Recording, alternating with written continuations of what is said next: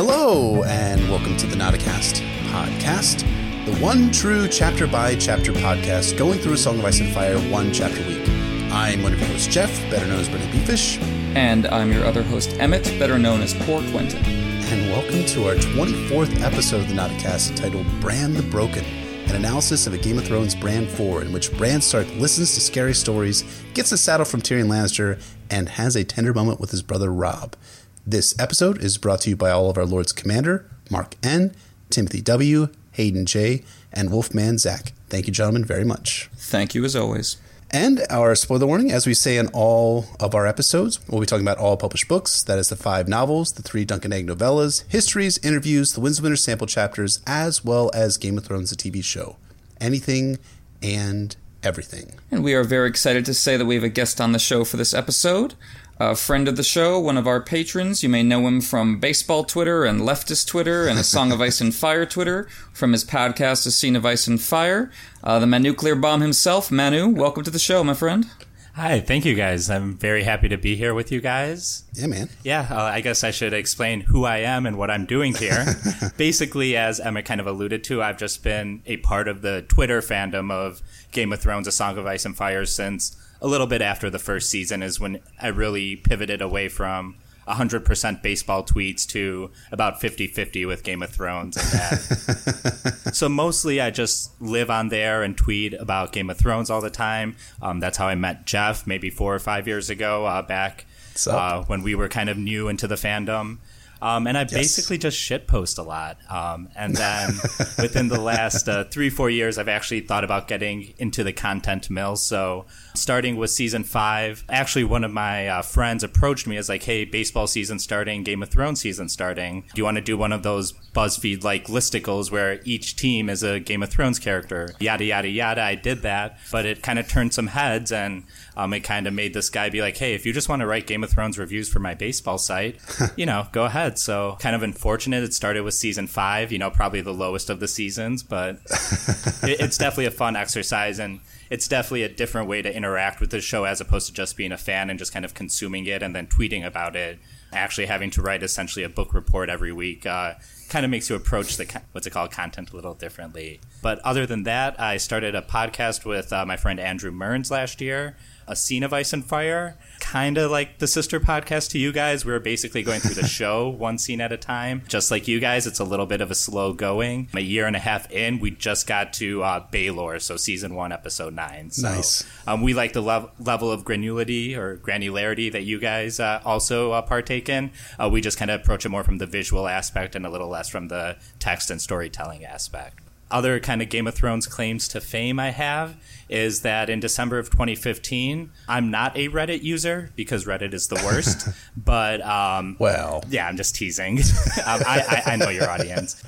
But a friend of mine found my Facebook profile pic, which I had been interviewed by the CBS local news about a movie, and my friend closed captioned it with a fuck, marry, kill of Sansa, Marjorie, and Daenerys. That kind of went viral on Reddit. I was number 1 by the end of the night. I had friends and maybe some people who are not exactly my friends texting me about it, being like, hey, dude, you're number 1 on Reddit. So it was short-lived because I think Reddit has some kind of policy around Facebook content and stuff like that. But kind of that. And then lastly, last year, I added a beautiful baby boy to my family. It is a cat named Gendry. So he's a wonderful little bastard, and it's kind of changed my Twitter, so now I'm about a third cat photos to go with the third baseball and the third Game of Thrones. So that's who I am. That's awesome, man. So I only have one question. Sure. And that is, who was Stannis in your baseball ranking? Who was Stannis? Ooh. I think at the time, so this is going into the 2015 season, he was the Chicago White Sox, and I have no idea why. I think it was actually fairly well argued. Because I think the White Sox had just made a couple of moves that kind of put them on the radar again for a contender, and this was just as Stannis arrived at the wall in the show, so he had kind of, shrugged off the loss at Blackwater and has kind of reestablished kind of a campaign to go forward with. So that's kind of where I went. I'm a Chicago Cubs fan, and I had Chicago Cubs as Daenerys. As I said, they had 3 dragon eggs waiting to hatch. And that was the year they called up players like Chris Bryant and Addison Russell and Kyle Schwarber. So I don't know how much of your audience cares about baseball, but let's just say that was very prescient and apt of me to make that comparison. So, yes, sir. Yeah, man. Well, we're super excited to have you on, and we were looking forward to having you on for a while, and we figured that this chapter in this episode would be just the perfect fit for reasons that will become more clear to you guys who are listening as we're going through the podcast. But yeah, like I said, we're excited. Yeah, and thank you for having me. I really appreciate it. I consider you guys luminaries of the fandom, and I've looked up to your work for a long time, so really appreciate the opportunity. Amen, brother. You're too kind, buddy. You're one of the people I enjoy talking with on Twitter the most, so it's a delight to have you on the show where we do nothing but talk at each other. Perfect situation. Absolutely.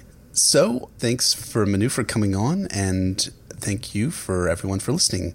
As we do in every episode these days, we have a number of questions from our patrons. Those who contribute $10 or more a month have the ability to ask us questions that we'll be forced to answer on our podcast episodes. We have a few questions this week. Our first question comes from Sir Josh the Harangan? I'm just going to go with Harangan Hero. He asked a two-part question. Here's the first part. Are you gentlemen inclined to support the Black or Red Dragon? And which claim do you think George prefers? I tend to think the Blackfire's most legitimate claim would have been to take up Deanna's claim and her being passed over in favor of Viserys II. Manu, you want to answer the first part of the question? Do I? I'm not even really sure. I'll admit to being one of those people who the Targaryen histories are the kind of lesser interesting parts of A Song of Ice and Fire to me. Yep. I love them, how they relate to the main A Song of Ice and Fire saga, but the family trees and the lineage and all the names that are a little too similar for me to keep straight, I don't have. So I am going to cop out and say whichever line that Jon and Daenerys are, that's my answer, because I know who they are, and I know pretty clearly who they are. So the devil I know, so to speak. So I'm going to leave it at that because that's all I got.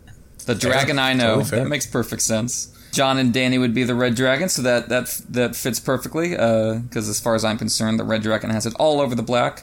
I got to give a shout-out to our friend Patrick D., one of our Kingsguard patrons. I know he's a huge supporter of House Blackfire, probably the most eloquent and forceful backer that particular Rebel House has on Twitter as far as I'm concerned.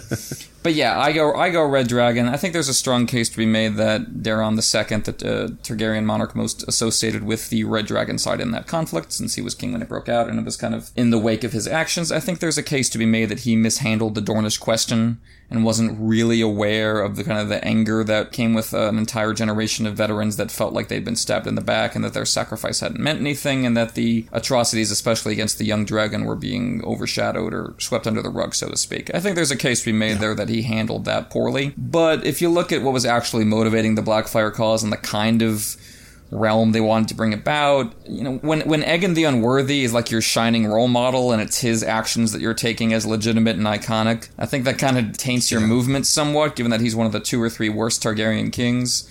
And the Harangan Hero brings up a good point that the Blackfire cause could have made their foundation Daemon's mom instead of Daemon himself, and made the case that she'd been passed over incorrectly. But this is the Blackfire cause, and one of their problems was the influence of women in Daeron's courts. They were all about the much more martial, masculine aims, and considered that to be the only true way of governing, and the proper model for the royal court. So, of course, they wouldn't make the foundation of their claim a woman's right to rule.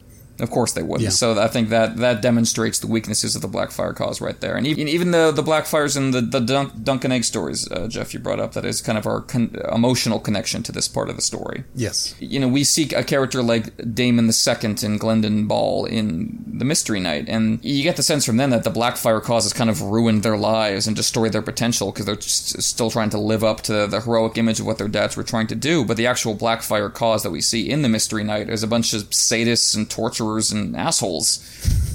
Gorman Peak and Black Tom, like, you know, terrible people, and their deaths at the end, if we're not cheering, we're at least satisfied that they're gone because they seemed horrible, like they were manipulating and or torturing these young men. So I think the overall presentation we're given of the Black Dragon in the text is a cause that has some understandable grievances, but their execution and their worldview is something I think we're supposed to flinch away from, and generally prefer the Red Dragon side, even though they certainly have their shortcomings too. I agree, and I mean, there's certainly some romantic, noble characters on the Black Dragon side. I think Daemon Blackfire seems to be a noble, heroic figure who took on a lot of personal courage and danger during the Blackfire Rebellion to make it as nearly successful as it was. I'll take the second part of the question, which is which claim do you think George prefers? I would say that George prefers the Red Dragon claim, but I would also caveat that to say that George prefers a good story as opposed to backing a specific claim.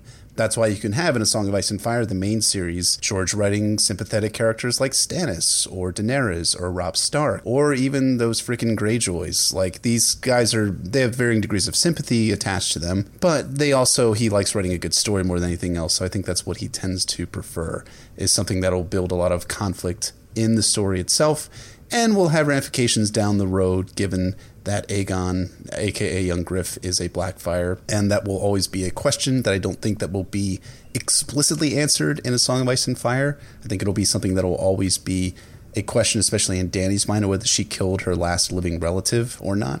And I think that's important for George as he crafts the conflict surrounding the story. And I think that's the same thing goes with whether he supports the Black or the Red Dragon. Probably supports the Red Dragon, but he prefers a good story over all that. Yeah, I think what's important is getting the romantic notions out of it. You see that with someone like John Connington, who's probably attaching himself to the Blackfire cause, but thinks he's attaching himself to the Red Dragon cause. You see there, it doesn't really matter to George which side wins so much as kind of the emotions he can get out of putting the conflicting sides together. And I think I would say he does a better job with the Blackfires out of that than he did with the Dance of the Dragons, where by the end I was like, these are all terrible people, which I know was the point.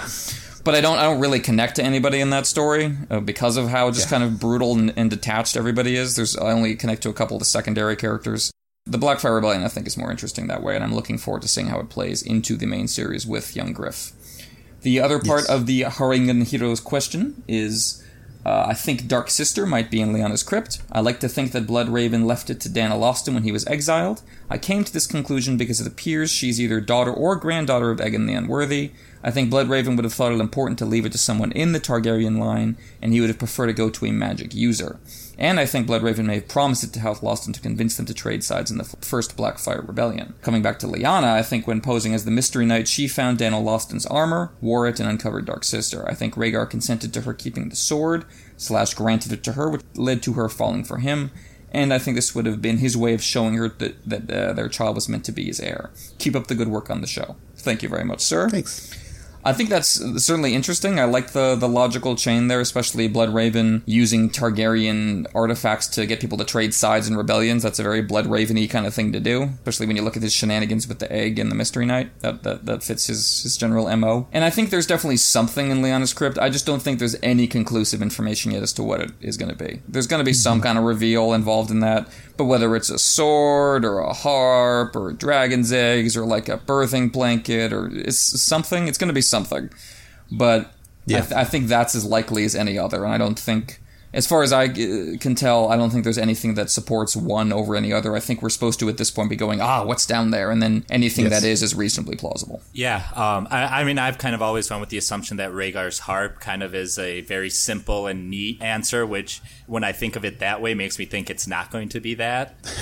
If you've been following me on Twitter, you guys know I've been rereading A Song of Ice and Fire for the first time in a while. Mm-hmm. And it really struck me reading the last chapter of A Clash of Kings, where we have the revelation that Bran's alive and his third eye opened while in the crypts, and that just kind of got the processes going. Is what if whatever is down there related to Lyanna and Jon isn't something that's actually a physical thing, like if it's not a harp or dragon shells, but just, Jon has a fever dream, or there's just something else that happens down there that's maybe more metaphysical, which might be more befitting considering what's happened to Bran when he went down there, his time of dire need or whatever. So that's all I got. Yeah. But otherwise, in terms of the theory proposed here, I'm just like, sure.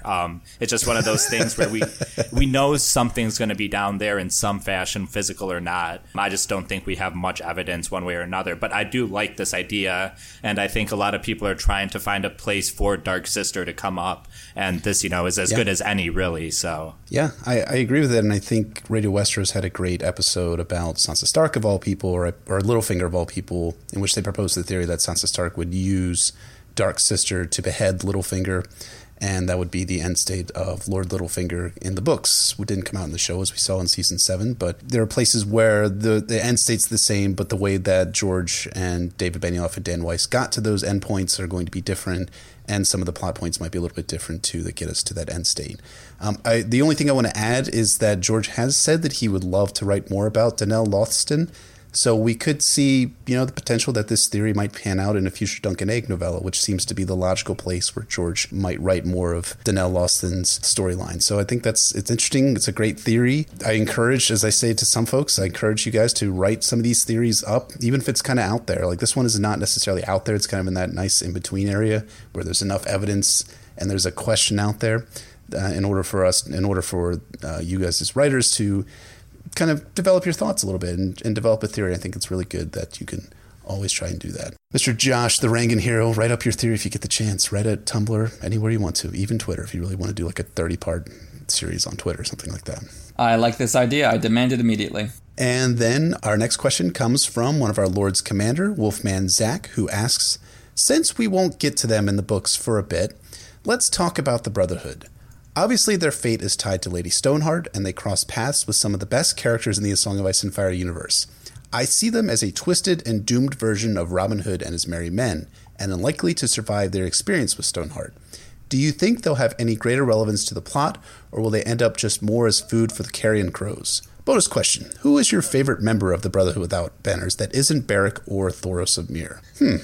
That's a good question. I would say, I'll answer the last one, the bonus question, because I think it's the easiest one. My favorite character is Thomas Evans and the Brotherhood Without Banners, because I think he's funny, and I love that moment where he's being confronted by, is it Lady Smallwood, who talks about all the bastards that he has sown throughout the Riverlands, and gets this like kind of reproachful look, this kind of bashful, like, oh, well, they're not all mine. This one doesn't have my nose and other things like that. But everybody knows it's bullshit, and that he's definitely fathered a bunch of bastards by winning his way into the beds of some of the young noble and common women in the Riverlands due to his harp playing. So I like Thomas Evans. That's probably my favorite character besides Beric, who is probably my favorite character in the Brotherhood Without Banners. Yeah, it's kind of hard when you're kind of taking Beric and Thoros off the table, because they definitely are the more fleshed out of the two. I'm going to cop out, invoke my cat here, and say Gendry, who is smithing for the Brotherhood Without Banners by the end of A Feast for Crows. One of the regrets I have with the show, well, many of the regrets I have with the show is I really, for some reason, and maybe it's just because they're all white men, but I could see the physical similarities between the actors that played Robert, Renly, and Gendry. And I would have loved to have that scene from A Feast for Crows where Gendry's fully bearded and Brienne comes across him and is like, wait, is that Renly? Just because I could totally see Joe Dempsey with that beard pulling off that look. And that was that's just a moment that sticks out for me that's Brotherhood related and not tied to Beric or Thoros. So part cat, that's one of, the better moments and chapters in A Feast for Crows, because that leads right into the attack by Biter and everything that goes from there. So no chance, no choice. But yeah, Gendry, final answer. It's Sir Gendry, though. Sir Gendry Waters, because he gets knighted in Feast. Yeah, correct. So he becomes a knight. Great choices both. I'm probably going to go with Harwin as my favorite member of the Brotherhood outside Beric and Thoros. I really like him a lot. I like how he explains to Arya that he was genuinely loyal to her family and their cause, but he's found something greater. I think that's interesting because Thoros had already kind of given up on R'hllorism as something to believe in before he rode off with Beric, and Beric didn't seem to have anything he was particularly interested in besides tourneys. But Harwin is going from this position of serving one particular house to serving the people in general and fighting all the nobles who are inflicting harm on them. So I like his kind of growth and consciousness and the link to Winterfell he provides with Arya, and I like he tells her about Ned's victory at Stony Sept, and tries to gently talk to her about Ashara Dane. So I like that connection to Winterfell that he provides Arya. I think that's nice. As far as Zach's larger question about the fate of the Brotherhood, I think the ones with Stoneheart are largely screwed. I hope Thoros makes it out because I like him a lot, and I think it's interesting that the show got him involved in the Northern plot. I think that's entirely possible. I could see a couple of Stoneheart's crew, the nicer ones, making it out, in the same way that like a few people from the Great Ranging made it out of Craster's Keep alive, like Dolorous Ed and Gren, and a couple of nice ones made it home. I could see a similar situation being here, but I think the angrier ones like Lem I think, are probably going down with Stoneheart. That seems to be kind of the tone of the direction the books are going with the Brotherhood. If I recall correctly, there were a few people who broke off, like Edric Dane. Edric Dane. Was one of them, yeah. I don't get the sense that Gendry is with the Brotherhood when... Well, Gendry is, but Harwin isn't, right? It's like Harwin and Edric Dane are off doing their own thing. Right, Harwin is off with Edric Dane. So that crew, I assume, will get roped back in at some point, maybe with Thoros and other survivors from the Stoneheart camp. I could see some version of the show where they get involved in the northern plot. That seems to make sense, given that they're out to protect the people and the others are threatening everyone, and it makes sense that the largest group of R'hllorites in southern Westeros would eventually get involved in the plot against the Ice that fits their religion. So I could definitely see them trending in that direction, but only after, everything kind of collapses in on itself with Stoneheart and the Riverlands, because I don't imagine that's going to end well for any of them. Yeah.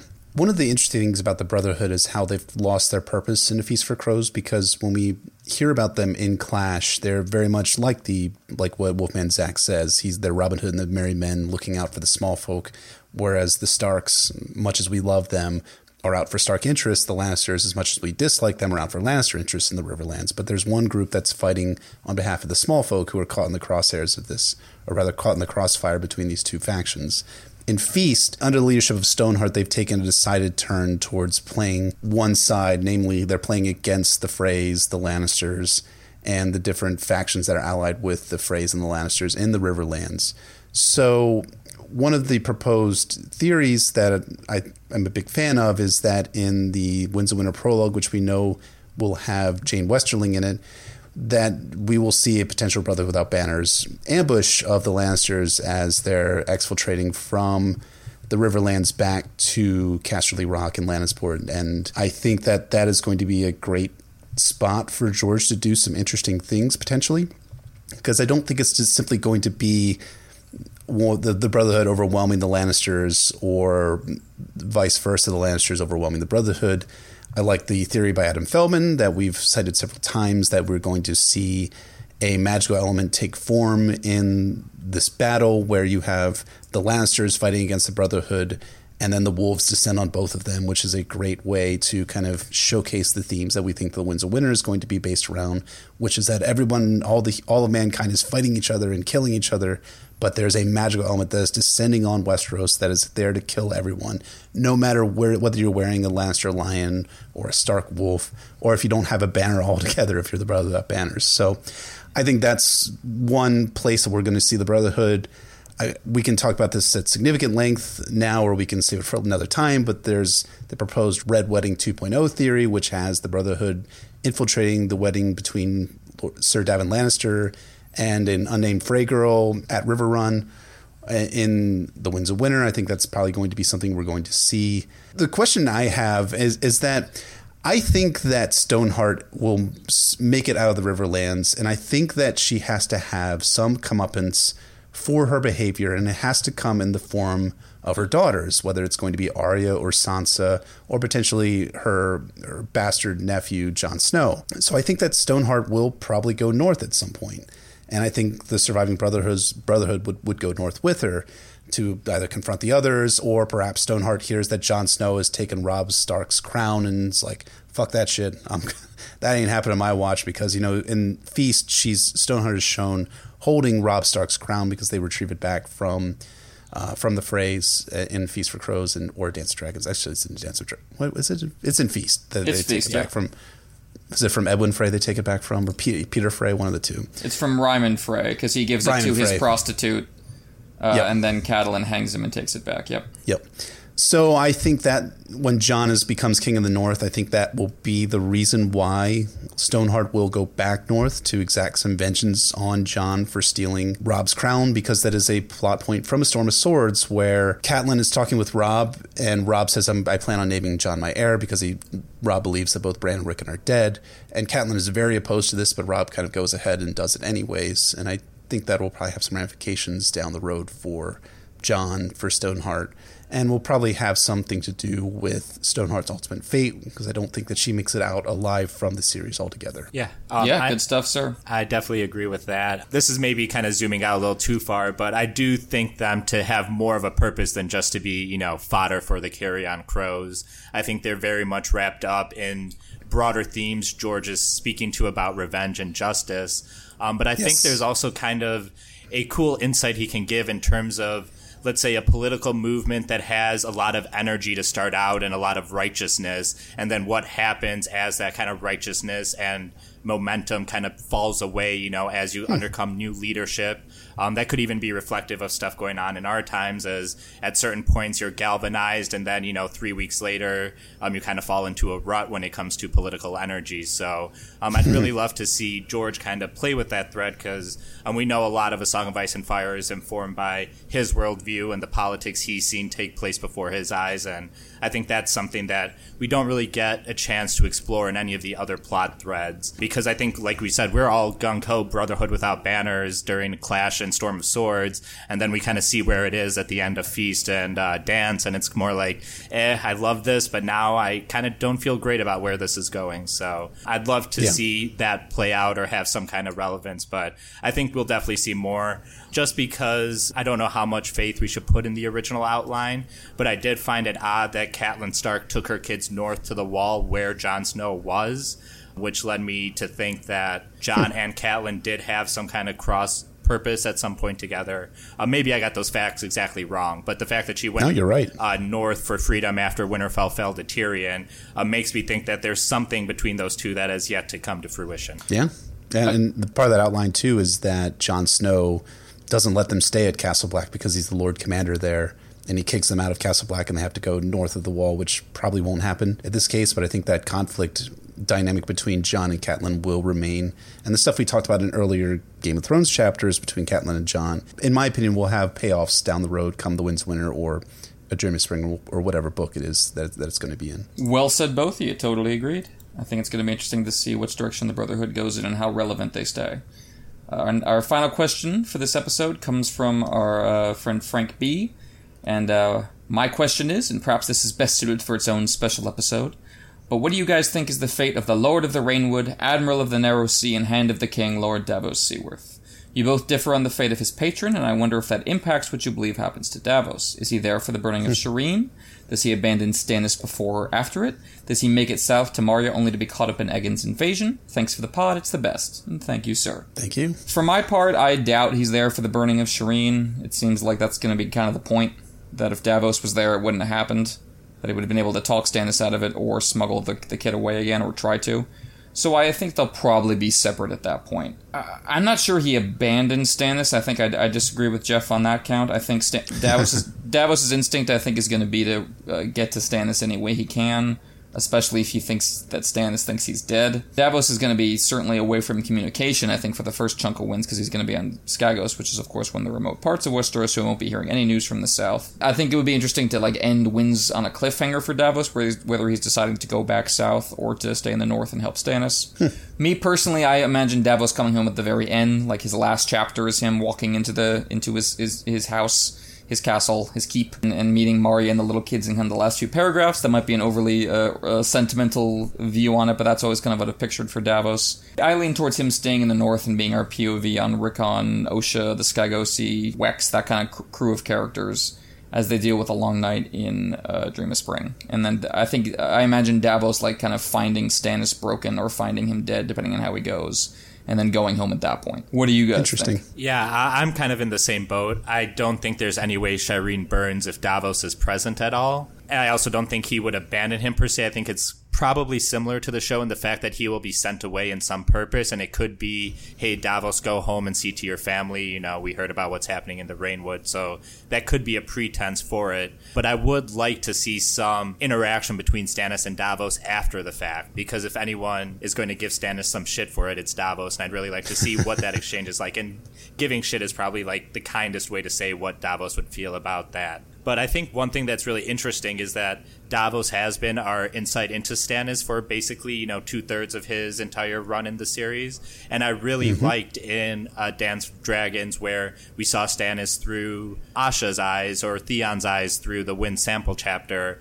And I think by virtue of separating Davos and Stannis, we can have more fun kind of along those lines. And Davos being one of our few lowborn characters, I would love to see him interact with young Griff's camp and see, just kind of what happens. I really haven't thought much about what could happen if Davos, makes it down there and he ends up being taken capture, or just, holding court with them just to, kind of do some kind of negotiation. So I'd love to see Davos make it south just to see him interact with the new set of characters. It's just one of those things where I just don't know how much time is left in the story to have him retrieve Rickon, because I definitely think he's bringing him back to Winterfell, as Stannis held Winterfell, and then to just send Davos south again when both him and everyone up north really kind of knows at this point what kind of threat is coming.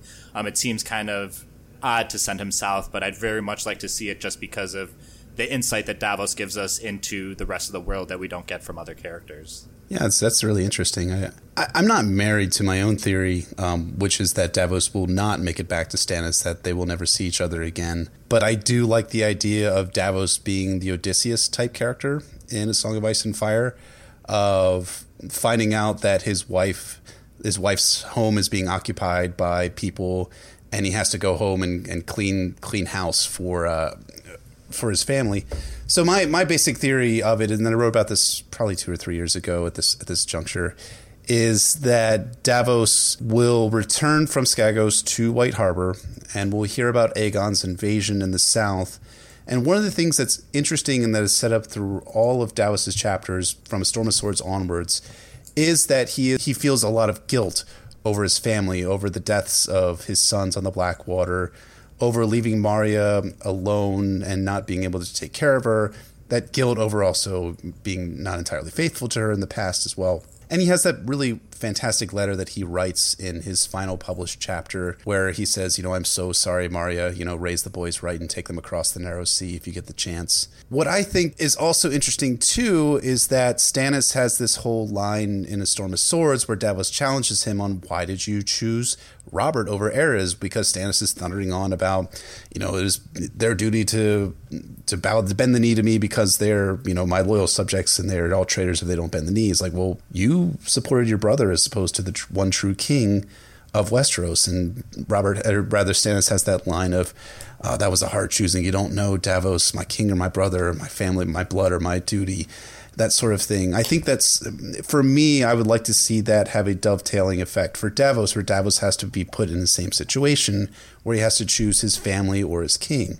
And in this case, going to rescue his family from Aegon, because one of the things we know from the end of A Dance with Dragons and early into The Winds of Winter is that the Rain House, which is the potential home, we don't know this for certainty, of where the Seaworth family is living in. We know they have a keep somewhere in the Rainwood, has been taken by the Golden Company, and there's mention made by Harry Strickland that having these noble families will make for great ransoms. We can ransom these guys, and so we can imagine a scenario where Davos will go south either to ransom his family or save them from these sellswords, who may have other duties as we come to find out and try to put Aegon onto the Iron Throne. But I think it'd be awesome to have something. Honestly, I think it'd be awesome to have something like in season 6 and season 7, where you have Davos being the hand of the king to Jon Snow. I think that's a really cool dynamic. One of the highlights, I think, is that Jon-Davos relationship. So I could see a scenario, too, where Davos comes back. He can't get to Winterfell because it's either in some sort of battle with humans or with the others. So he teams up with Jon Snow as he thinks that's the best way to get back to Stannis. He never makes it back, or he finds Stannis after the fact, after he burns Shireen. But I would love to see a Jon-Davos pairing, because they're two honorable, duty-bound men Jon isn't lowborn like Davos is, but they both have a similar outlook in life where they're both looked down on by the society and by the feudal structure of Westeros as a whole. So I can see a number of possibilities. I favor mine, of course, but I think that you guys make great arguments for your vantage points as well. Well, thank you kindly, sir. I could definitely see Davos going south in an attempt to ransom his family. Going south in an attempt to save them, while very heroic, strikes me as not necessarily the kind of thing the pragmatic, world-weary Davos would think he could really pull off if he's going up, unless he's taking men with him. I could see him heading south with if he's got a ship full of rare unicorn horns from Skagos that they gave him as reward for his heroism.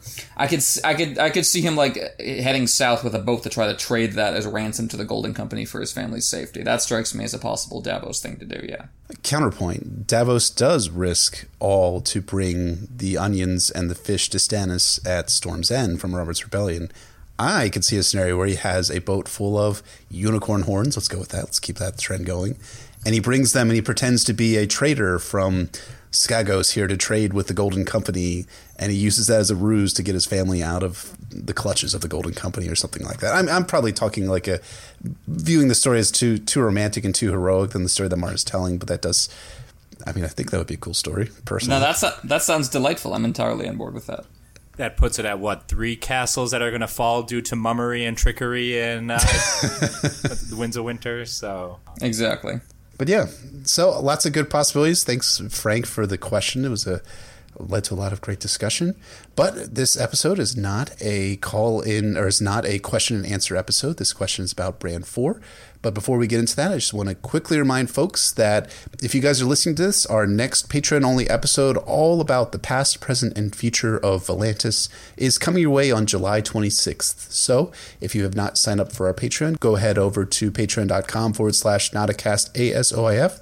Check it out and sign up if you'd like to. Yes, indeed. We're looking forward to that. Volantis, as we said, is one of our favorite settings in the series, and we're going to have a bunch to say about its past and future. But a different kind of myth and past and backstory at work today as we get into Brand 4 Game of Thrones. Yet another great Brand chapter. Absolutely. So this is a Game of Thrones Brand 4. Bran watches his brother Rickon run with the wolves from a castle tower high above, wishing he could be down running with them. But he can't. And his thoughts turn angry. He's a cripple. Bran has to brush away tears knowing that he's nearly a man grown and real men don't cry. Not true. Bran's thoughts return to his dream, the one where he flew, but he can't fly. Goddamn crows are fucking liars. Bran, I guess he thinks that. Actually, that's what Jeff thinks. Crows are all liars, old Nan agrees next to the bed. And she knows a story about crows, but Bran doesn't want to hear any stories about crows. Once in his lifetime, he liked Nan and her stories, but he's sick and tired of them now. You see, Nan had been sent to keep Bran company and to keep him from feeling lonely, but she hadn't really helped him. I hate your stories, Bran tells Nan. Bran then gets some history on old Nan. She had come to Winterfell long ago as a wet nurse for a former Bran Stark. No, not Ned's brother. Ned's father's older brother. No, Ned's father's brother. The story changes, you see. Anyways, the child that Nan had nursed tragically died when he was 3, but Nan had stayed on, living on past the deaths of her sons to Robert's Rebellion and her grandson to the Greyjoy Rebellion. She had outlived everyone but her great-grandson, Hodor. But Bran doesn't want any stories about the past. He wants his mom and dad. He wants to ride his pony with his brother. He wants it to be the way it was before. But that wasn't possible. Everyone had left him. His father, mother, and sisters were in the south with the Winterfell retinue. Meanwhile, even the Starks who were in Winterfell, his brothers Robb and Rickon, they had better things to do. Robb was Robb the Lord now, always chatting with Roderick, Hollis Mullen, or Theon Greyjoy, while little Rickon only came when Robb was out with his boys doing lordly things, and only then he would whine about when was Robb coming home. I could tell you a story about Bran the Builder, old Nan says. They were always your favorite. Several millennia ago, Bran the Builder built Winterfell and maybe the Wall, but old Nan frequently confused Bran the Builder with her Brandon, or his long-dead uncle Brandon, who was killed by the Mad King. Regardless, those weren't Bran's favorite stories. His favorite stories were the scary ones. Oh, my sweet summer child, what do you know of fear? Fear is for the winter, my little lord, when the snows fall 100 feet deep, and the ice wind comes howling out of the north. Fear is for the long night, when the sun hides its face for years at a time, and little children are born and live and die all in darkness, while the direwolves grow gaunt and hungry, and the White Walkers move through the woods. Oh, hell yeah, we're getting some long night world building. I'm bouncing my chair. As old Nan explains it, long ago, there was a cold and hard winter that fell for a generation. Many starved or froze to death in darkness, and through the dark came the others riding pale dead horses and leading whites against humans. The others hated iron, fire, the sun, and every creature with hot blood in their veins. They fed their creatures on the flesh of maidens and human children. There was hope. The children of the forest remained hidden in their wooden cities and hollow hills, and the last hero searched for them with a sword, horse, dog, and a dozen companions. All of his friends died. His horse and dog died after them. His sword froze so hard that it broke, and the others smelled the hot blood in him and hunted him with packs of pale white spiders big as hounds. Great Twitter account, by the way. And bam! Azor Ahai enters the room. Who's that? Azor Ahai, Robb Stark, Jon, Stannis Baratheon? No, sir. Hodor has entered the room. He's come with Maester Luwin, but Bran is to be carried down to the audience hall at Winterfell to meet guests. Who are the guests? Tyrion Lannister, a few Lannister guards, and a few Night's Watchmen are there awaiting Bran. Hodor says, Hodor, and they head downstairs. In the hall, Robb sits atop his father's high seat, and he's got his sword out. Oh boy. Robb proclaims that any member of the Night's Watch is welcome at Winterfell. Aren't you leaving someone out, Robb? Why, yes, you are. Tyrion notices and says as much. Any man of the Night's Watch, but not me. Do I take your meaning, boy? Yep, it's on. Robb ain't Tyrion's boy. He's the lord here while his father's away. Then learn a lord's courtesy, Tyrion tells Robb. Tyrion snarks that Jon was better at being graceful than Robb, even though he was a bastard. And at the mention of Jon, Bran exclaims, Jon! Robb asks for Bran to be brought over to him, and then turns to Tyrion. You said you had business with... Yes, Tyrion does. First, how'd you fall? I never, Bran insists. That's curious, Tyrion replies. But Tyrion has a gift for Bran. Do you like to ride, Bran? Yeah. But Bran can't ride anymore. Everyone says as much. Nonsense, Tyrion replies. With the right horse and the right saddle, even a cripple can ride. But Bran's not having any of that shit. He ain't no cripple. Then I am not a dwarf. My father will rejoice to hear it, Tyrion responds. Tyrion then suggests using an unbroken smart horse and then gives Maester Luwin the specs for a special saddle. More on this later. Robb is puzzled. Why is Tyrion doing this? Well, for one, Jon asked Tyrion to help Bran in any way he could, but for another, I have a tender spot in my heart for cripples and bastards and broken things. But then the door flies open and Rickon, Shaggy Dog, Grey Wind, and Summer come bounding in, not liking the smell of Tyrion one bit. They come at Tyrion from both sides, and Tyrion prepares to exfiltrate out of Winterfell Hall quick, fast, and in a hurry. But just as he backs away, the direwolves come snapping at him, knocking him over. But just before the direwolves can tear Tyrion to pieces, Bran shouts, No, Summer, to me!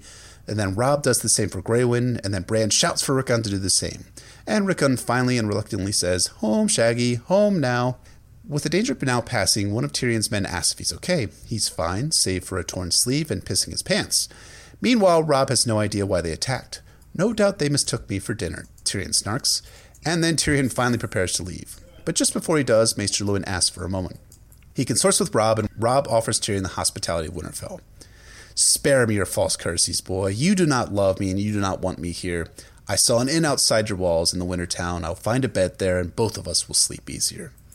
And then Tyrion and his Lannister guard depart. The 4 Night's Watchmen that remain are then offered the hospitality of Winterfell, which they accept. Bran notes that Robb's offer to the Night's Watchmen is stiff and awkward. The boy lord is unused to his duties and his roles as Lord Stark, it would appear. Bran is then carried to his tower again by Hodor, and Bran tells the direwolf Summer that they'll soon go hunting together. And then Bran sleeps and dreams. This time in dream, Bran is climbing an ancient windowless tower, and he looks down and sees that he's 1,000 miles up, and he nearly loses his grip. But he holds on for dear life. He knows that he can't fly. Above him, the shape of gargoyles peer down at him with eyes glowing red as hot coals. Once they might have been lions, but now they were twisted and grotesque. The gargoyles whisper to themselves, and Bran tries not to hear what they're saying, but then they dislodge themselves from the stone and come down the side of the tower to Bran. I didn't hear, Bran cries. I didn't. Bran wakes to darkness in Hodor. The stable boy washes and cleans Bran, dressing him, and then takes him down to the great hall for dinner with Robb and the Night's Watchmen. In the hall, they eat a good dinner of suckling pig, pigeon pie, turnip soaked in butter. Hell yeah, food porn. Bran takes in the seating arrangements. Yorn is seated between Robb and Maester Luwin, as he was the senior man among the Watchmen. Conversation ensues. How's Jon doing? He's Sir Alistair's bane, Yorn replies. And how's dear old beloved Uncle Benjen? About that. Well, there's some hard news, as we've heard in previous chapters. Benjen has disappeared, having been sent north to the wall to find Sir Waymar Royce. He's most likely dead. My uncle is not dead, Robb yells twice. Whatever, dude, Yorn says. Another black brother responds that Benjen knows the Haunted Forest better than anyone. If anyone can find a way back, he will. But Yorn says that good men have already gone out into those woods and they've never come back. And then we get something oh so interesting. Bran can only think of the end of Old Nan's story. You remember the one, right? The one about the long night, the last year, and the others? The children will save him, Bran blurts out. The children of the forest! Everyone's startled by Bran's assertion. Luwin says that the children of the forest are dead and have been gone for thousands of years. But Yorn's like, down here? Yeah. Up there? Shit's not like it is down here. But more seriously, he says with an obvious double meaning, up there a man can't always tell what's alive and what's dead. After dinner, Robb himself carries Bran up to his room, and when his older brother places Bran onto his bed, he doesn't just leave, like he has before. He stays. They remain in silence for a few moments, but then Robb talks about finding Bran a horse. But Bran has something else in mind. Are they ever coming back? Bran asks Robb. Yes, Robb replies. Mother will be home soon. Maybe we can go out and ride to meet her when she comes. Wouldn't that surprise her to see you a horse? And then afterwards we'll ride north to see the wall. We won't even tell John we're coming. We'll just be there one day, you and me. It will be an adventure." "An adventure," Bran repeats wistfully. And then Robb begins sobbing in the darkness of the room, so Bran reaches out and finds Robb's hand, their fingers twined together. And that is A Game of Thrones Bran 4, a chapter of character development, world building, and it's all built on a foundation of significant and deep emotional investment that I feel as a reader, but that's built around Bran, his disability, and his family relationships. What did you guys think about this chapter? Yeah, I loved it. It's another knockout Bran chapter. He's really 4 for 4 in this book. This is, I would compare it to the first 3, and that's a little less focused. You know, when you think about Bran's first 3 chapters, you think, oh, the direwolf one, oh, the one where he climbs the tower, oh, the dream one. This is like, oh, the Old Nan story one, and the Tyrion gives the saddle one, and the he hangs out with Robb one. So, but that's not even necessarily a criticism, because all the scenes work really well. And they all have kind of different emotional tones and different memorable, iconic moments that come up. So even if it's a little more scattered than the first 3, I think it's just as good. Yeah, I really love it. It's just so grounded in very accessible emotion, things that we've all felt in terms of longing, feelings of abandonment, of I just woke up from this bomb-ash dream and now I don't have whatever I had in that dream. It's just really well done, and coming off the last Bran chapter that was so fantastical and kind of heady, to have something that's literally grounded compared to the flying of the previous chapter. It's very masterful work by George here, just regrounding the character in something very real. I just really love this chapter. Like Emmett said, it's a little less focused, but it kind of has its neat little 3-act structure of its own. And it all just kind of starts with Bran kind of feeling the loss of not being able to play with the wolves and Rickon in the end. But at the end, you know, he's sharing a moment with Robb about, hey, maybe one day I can ride with you and, you know, go hunting in the Wolf's Wood with Summer and Grey Wind and all that. So 100% agree. I think that emotional stakes that Martin builds into Bran's storyline are so important, and they're so meaningful. I mean, even when I was doing the chapter summary, and I do this every single freaking time I read this chapter, I always get choked up at the end of the chapter, because it's a 3-act structure, like you said, but it builds into that crescendo where you get Robb and Bran sharing a brotherly moment. And I don't know about you guys, but I have 3 brothers in real life, and I think that's something that definitely appeals to me about A Song of Ice and Fire, is that all the relationships feel very grounded, and they also feel realistic to me. So I can understand that feeling of sharing a brotherly affection. And, you know, I myself do not suffer any obvious physical disability besides balding, I guess. And, and neither do my brothers, but at the same time, I can understand the emotions that Bran is experiencing here in this chapter, and it definitely appeals to me on a deep personal level. Yeah, agreed. I think even if you haven't had to comfort someone who's undergoing a recent disability, I think you can relate to it in a level of someone who's had to tell their kid or their younger sibling that everything's going to be all right when they don't know if it's going to be all right.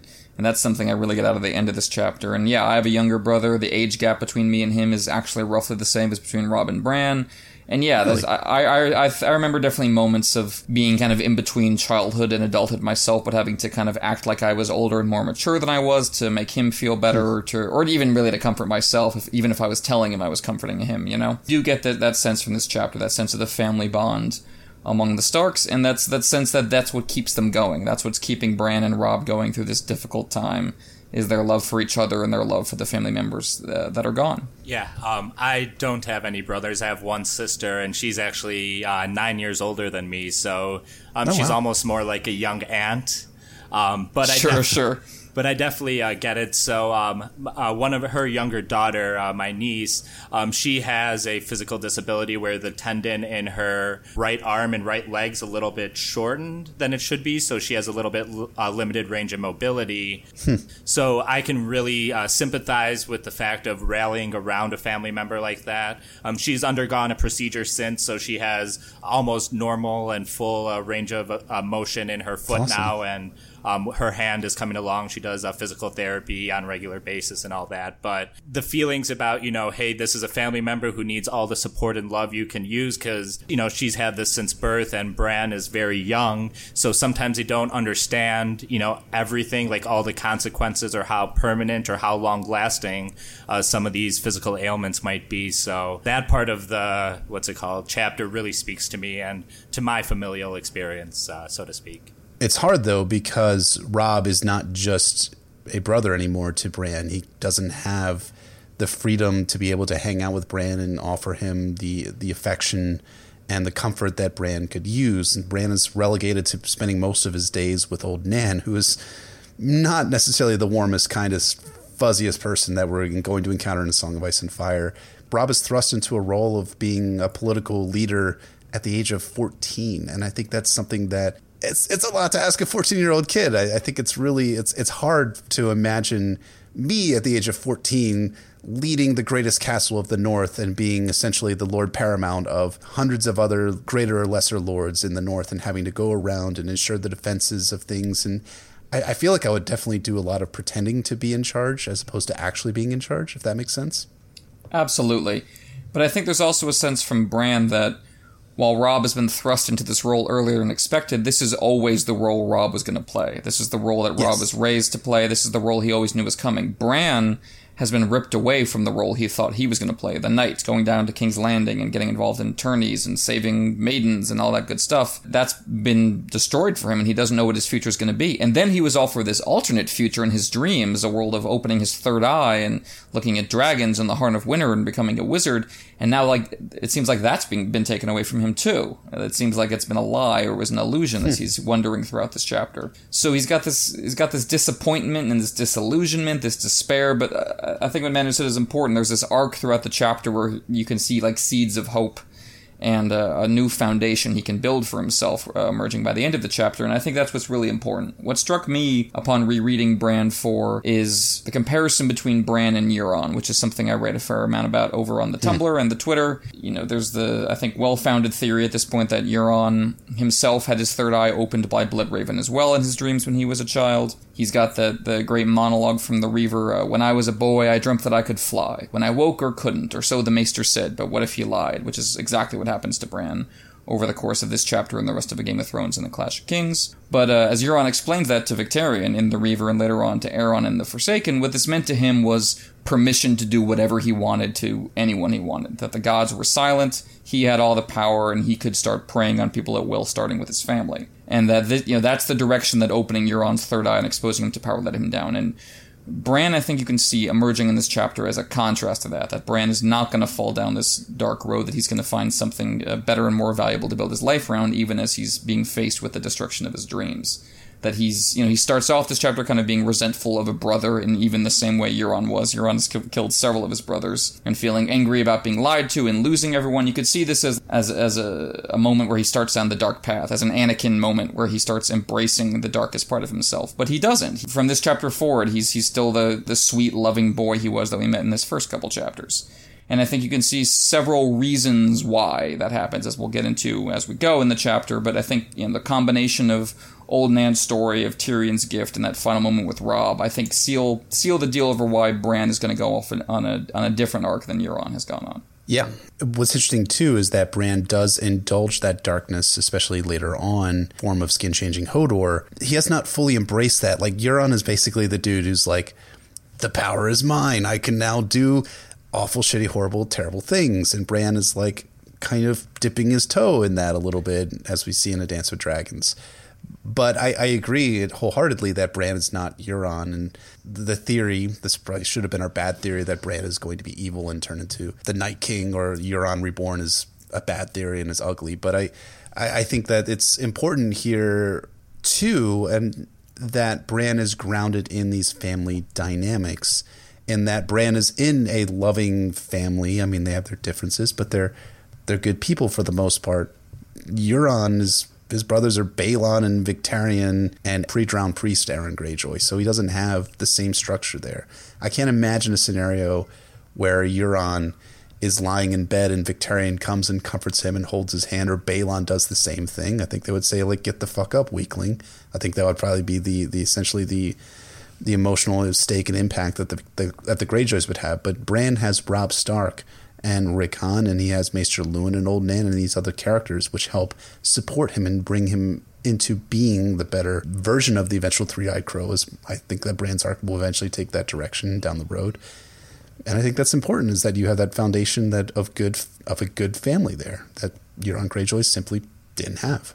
Yeah, it almost reads like a wild twist on the whole nature versus nurture debate, where Bran and Euron are assaulted by like this manifestation of nature, the three-eyed raven, or three-eyed crow rather, and the old gods. But when they wake up from that dream, what nurture is around them? What family do they have? And obviously, the difference between Starks and Greyjoys is one of the more pivotal themes of the series, because, you know, Theon Greyjoy and his kind of lost identity or mixed identity is a big story arc. So I definitely think this is kind of a way to see what having a family like the Starks means. And I know you guys are all very pro Ned Stark and the legacy he leaves behind. And I think all of that kind of wraps up together in terms of the Starks are able, you know, the lone wolf dies, but the pack survives. And, you know, what kind of binds that pack. And that kind of is the strength that Bran is able to draw from to, you know, endure and keep going, when right now this has got to be his lowest moment, you know, waking up from a dream where he could fly, the reality of his, you know, broken body settling in, watching, you know, Robb go on to be the Lord, his father is the Hand, his bastard brother is now a man of the Night's Watch, you know, more or less. So he's not only not able to move physically, but he's in a state where he's no longer able to progress socially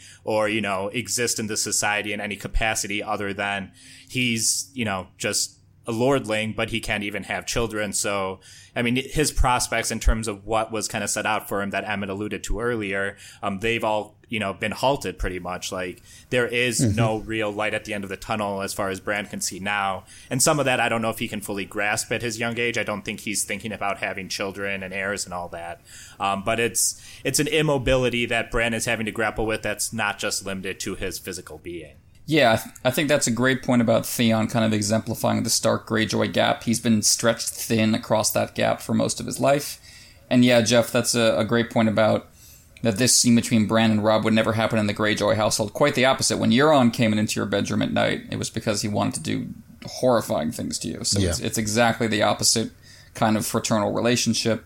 And yeah, you're totally right that, Jeff, that I didn't mean to imply that Bran was this kind of untouched, pure snow angel. But yeah, that he's a character who kind of hovers on the edge, and we're supposed to, I think, constantly be comparing in the series characters who hover on the edge versus characters who have gone all the way in. I think you can see that in Dany's story, you can see that in Stannis' story. I think that's something that comes up over and over. The Lannisters, you know, the tension of which Lannister kid is going to be like Tywin and how is kind of a version of this question. But yeah, then there's no such ambiguity with Euron, who, yeah, as you say, has been kind of going all in from day one. I think you could argue that his brother Robin was his version of Hodor. Euron says Robin had a soft head in The Forsaken when he's describing him to Aeron. So maybe he was that version of a disabled person that he was skin changing into. Makes my skin crawl. Exactly. You could say both Euron and Bran are the second sons or the second adult sons of Lord Paramount. Their older brothers, Robb and Balon, are both independent secessionist kings who were like trying to lead their people towards freedom from the Iron Throne.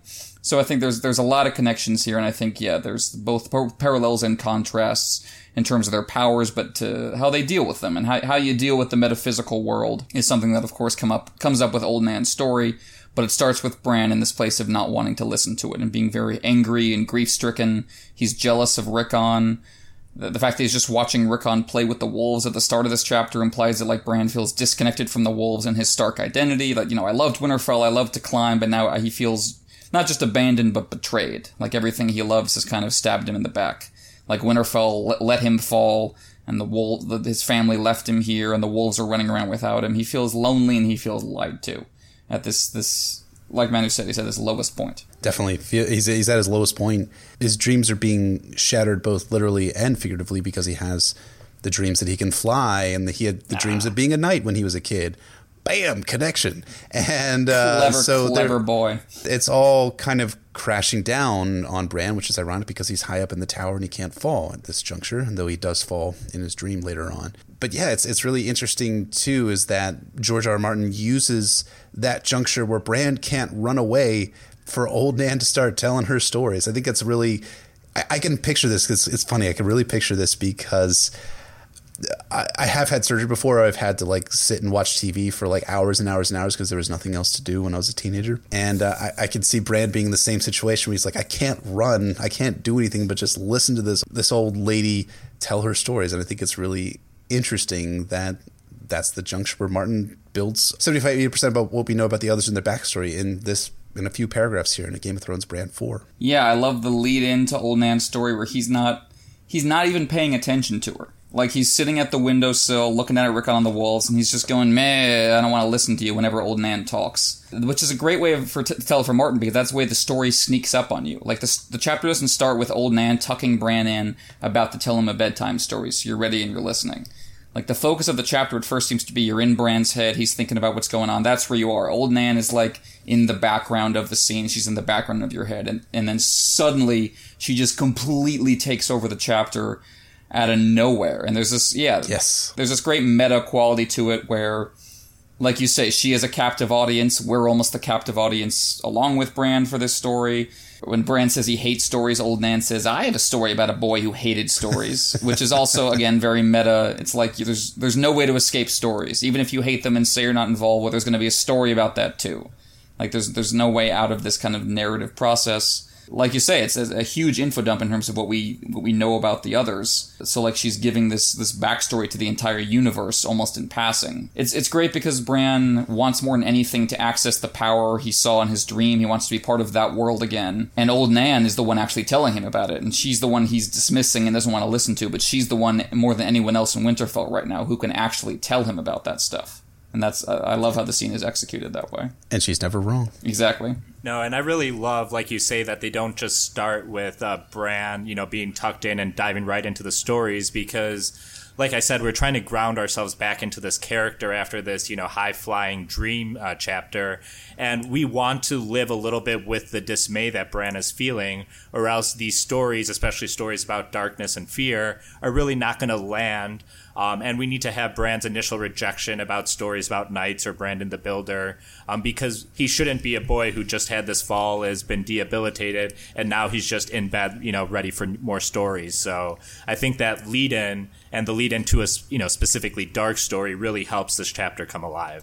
Totally, and I like it's important that it's led in terms of Bran's relationship to scary stories. Like Bran says that the scary stories are the kinds he likes. And Old Nan frames that as a mark of immaturity, almost, or as a mark of not understanding the weight of those stories, which, again, is kind of meta. Like, it's Old Nan saying, oh, these are the stories you like to the audience? Well, are you thinking about, kind of the real horror and bloodshed behind them, and that they should be chilling your veins, you shouldn't be cheering them on? It reminds me of almost like Jurassic Park. Like, horror is something that kids think they like. It's something that you get excited about when it's just a ride, or it's just a history thing, or it's just an attraction. But when it's a real monster in your face hunting you down, then, Old Nan is pointing out, what does it say that these are your favorite stories? That, these stories of human pain and misery. That doesn't necessarily make you a bad person, of course. Horror is my favorite genre. But to, not just passively accept what's being given to you.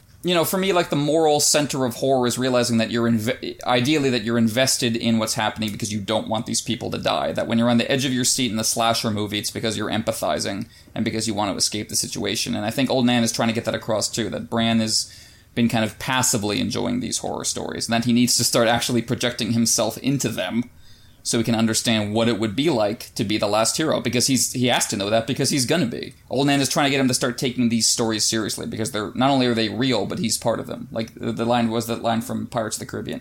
You best start believing in ghost stories, Miss Turner. You're in one. Oh, God, I watched it last night, actually. So it's a great movie. Yeah, it's Perfect. Actually really sound. No, I think that's a great thing. I think one of the things that, if I can relate it to my own upbringing, is that I grew up in really enjoying war movies and watching war movies and kind of enjoying the escapism of them in a way, in a kind of a terrible way, I guess.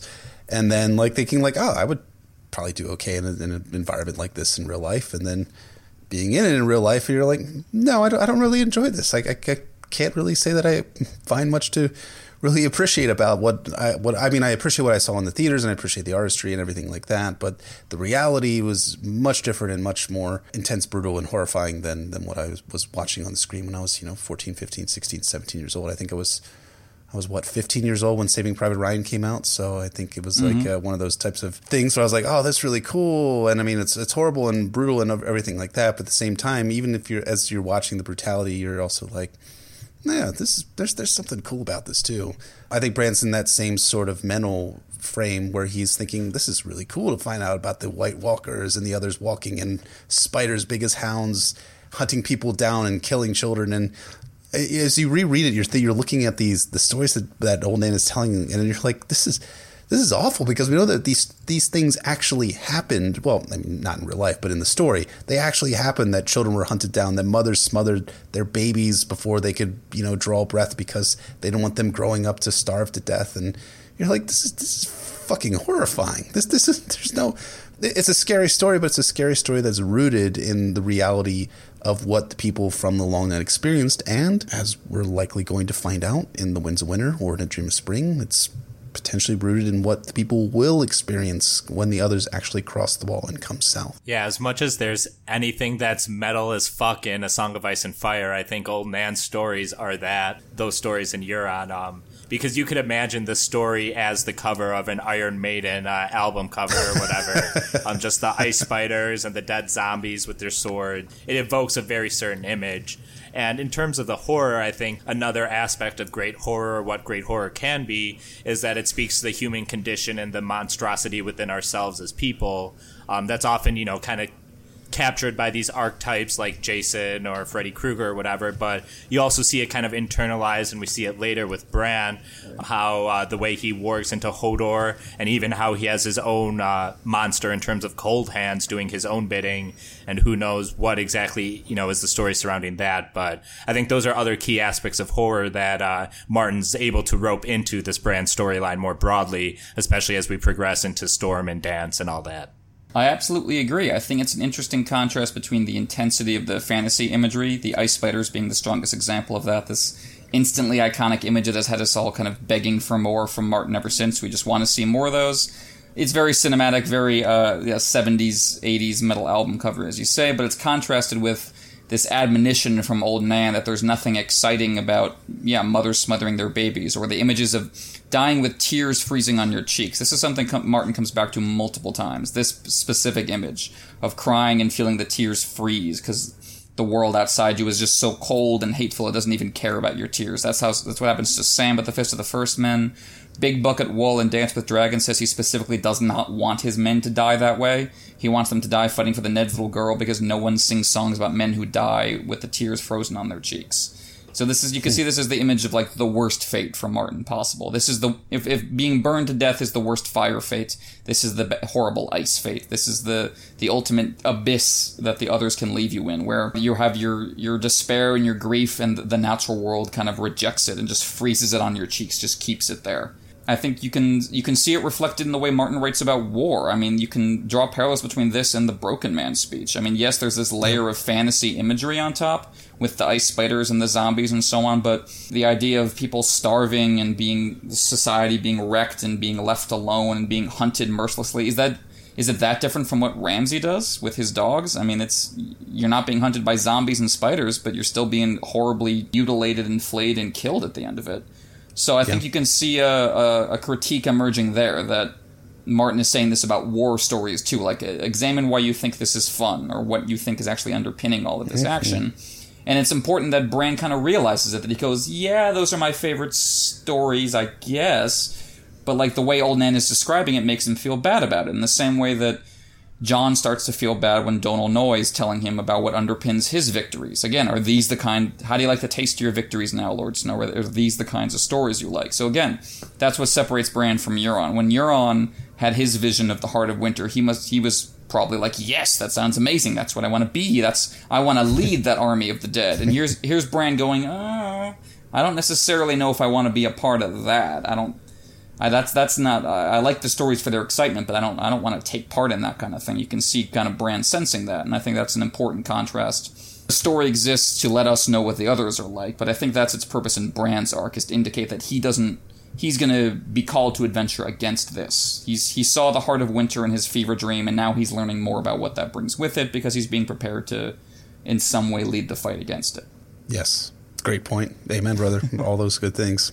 But then, of course, the story gets interrupted at a crucial moment, as so many good stories do, and then Tyrion gets swept away for the scene with Robb and Tyrion in the Winterfell's Great Hall.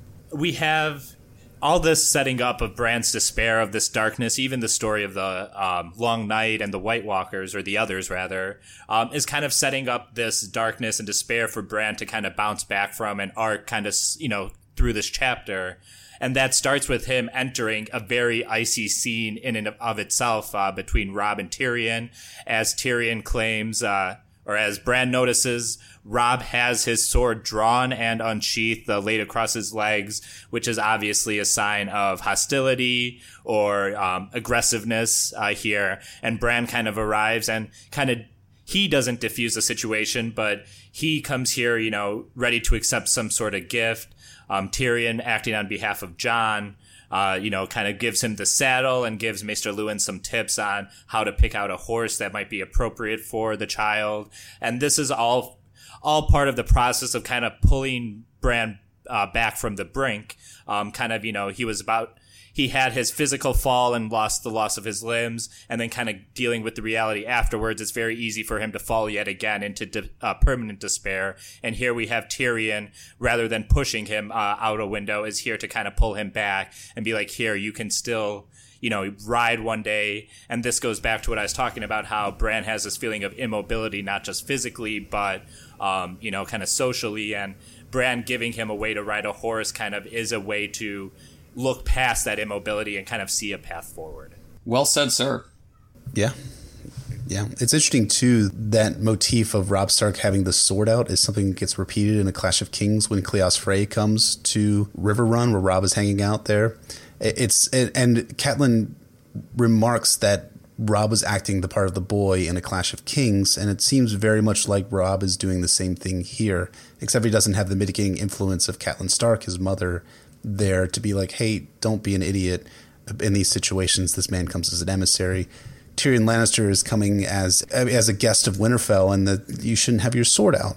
And Tyrion is also coming as a friend. And one of the things that we should be aware of as readers is that we suspect that Tyrion, or perhaps we don't if we're rereaders, but for the first time readers, is that we would suspect that Tyrion was behind the assassination attempt on Bran Stark. But Robb doesn't know that. There's no indication that a message has been passed from King's Landing on up to Winterfell, informing Robb that of Ned and Catelyn's suspicions is brought in by Littlefinger. So I think that's important. As an important point to keep in mind as we're thinking about this. Yeah, it's a really tense scene. Obviously, you can, as Bran says, you can sense kind of the fear and anger in the room even before the direwolves go nuts. But then you get this reversal where you have this unexpected gift and this easing of tensions, a kind of release of tension. And this is the last good moment between Stark and Lannister, the last friendly moment they're going to have, because, of course, as Tyrion's trip continues south, Catelyn snatches him up at the crossroads, and it all goes to hell from there. But you do get this little kind of melancholy moment of a connection that could have been, or a peace that could have been forged between these two relative outcasts of the family. I mean, Bran's not an outcast in the sense that his family's never been as cruel to him as Tyrion's family's been to him, but he's certainly feeling like an outcast and feeling abandoned right now. So it fits Martin's themes and his romantic sensibility that this moment of connection comes between two of the least powerful and least shining, glorious, masculine image of these two families. They're the ones trying to forge this peace, and they're doing it on behalf of another outsider, Jon. I was talking earlier about how the chapter opens with Bran feeling abandoned by his family, feeling detached from the direwolves, who are, of course, the symbol of Stark identity. But then you get this reaffirmation of family ties and Stark identity. Bran is sitting in his father's chair, the chair of the Starks, the chair of Winterfell, and Tyrion is giving him this chance to get outside his room and feel like the prince in the Stark and Winterfell again. And, Bran's first word when he comes into the room is Jon. When he sees the Black Brothers and Tyrion's talking, he thinks about Jon. Connection between Bran and Jon and Tyrion is almost acting as a go-between for this kind of reaffirmation of the family brotherly bonds that we also see at the end of the chapter with Robb. even as the Starks get more and more disparate, and of course this will continue over the story as Robb leaves and eventually Bran and Rickon leave Winterfell, you get a sense of the bonds keeping them together, because even now they're already keeping them together from afar, even though Bran and Jon are separate. You know, their bond has led Jon to ask Tyrion this favor, and Tyrion's relationship with Jon has led him to carry it out. So it's kind of a refutation of Bran's pessimism. He can't walk. Bloodraven at least lied to him about being able to fly immediately, or made a promise he wasn't able to immediately keep. But for the moment, he can ride. There is some form of mobility he can have. There is, and you said we're talking about physical and social mobility. This is what allows him to get outside the castle, to interact with the Winter Town, and to feel more like he's just not alone in his room. And it's kind of sweet. And you get the sense, of course, from Tyrion that he's doing it in part because he wishes more things like this had been done for him. Like, he had to do a lot of this on his own, and he wants to help out Bran as best he can, which is nice. Tyrion makes a lot of dark decisions as the series goes on, so it's nice to see this really generous moment for him when he really has nothing whatsoever to gain.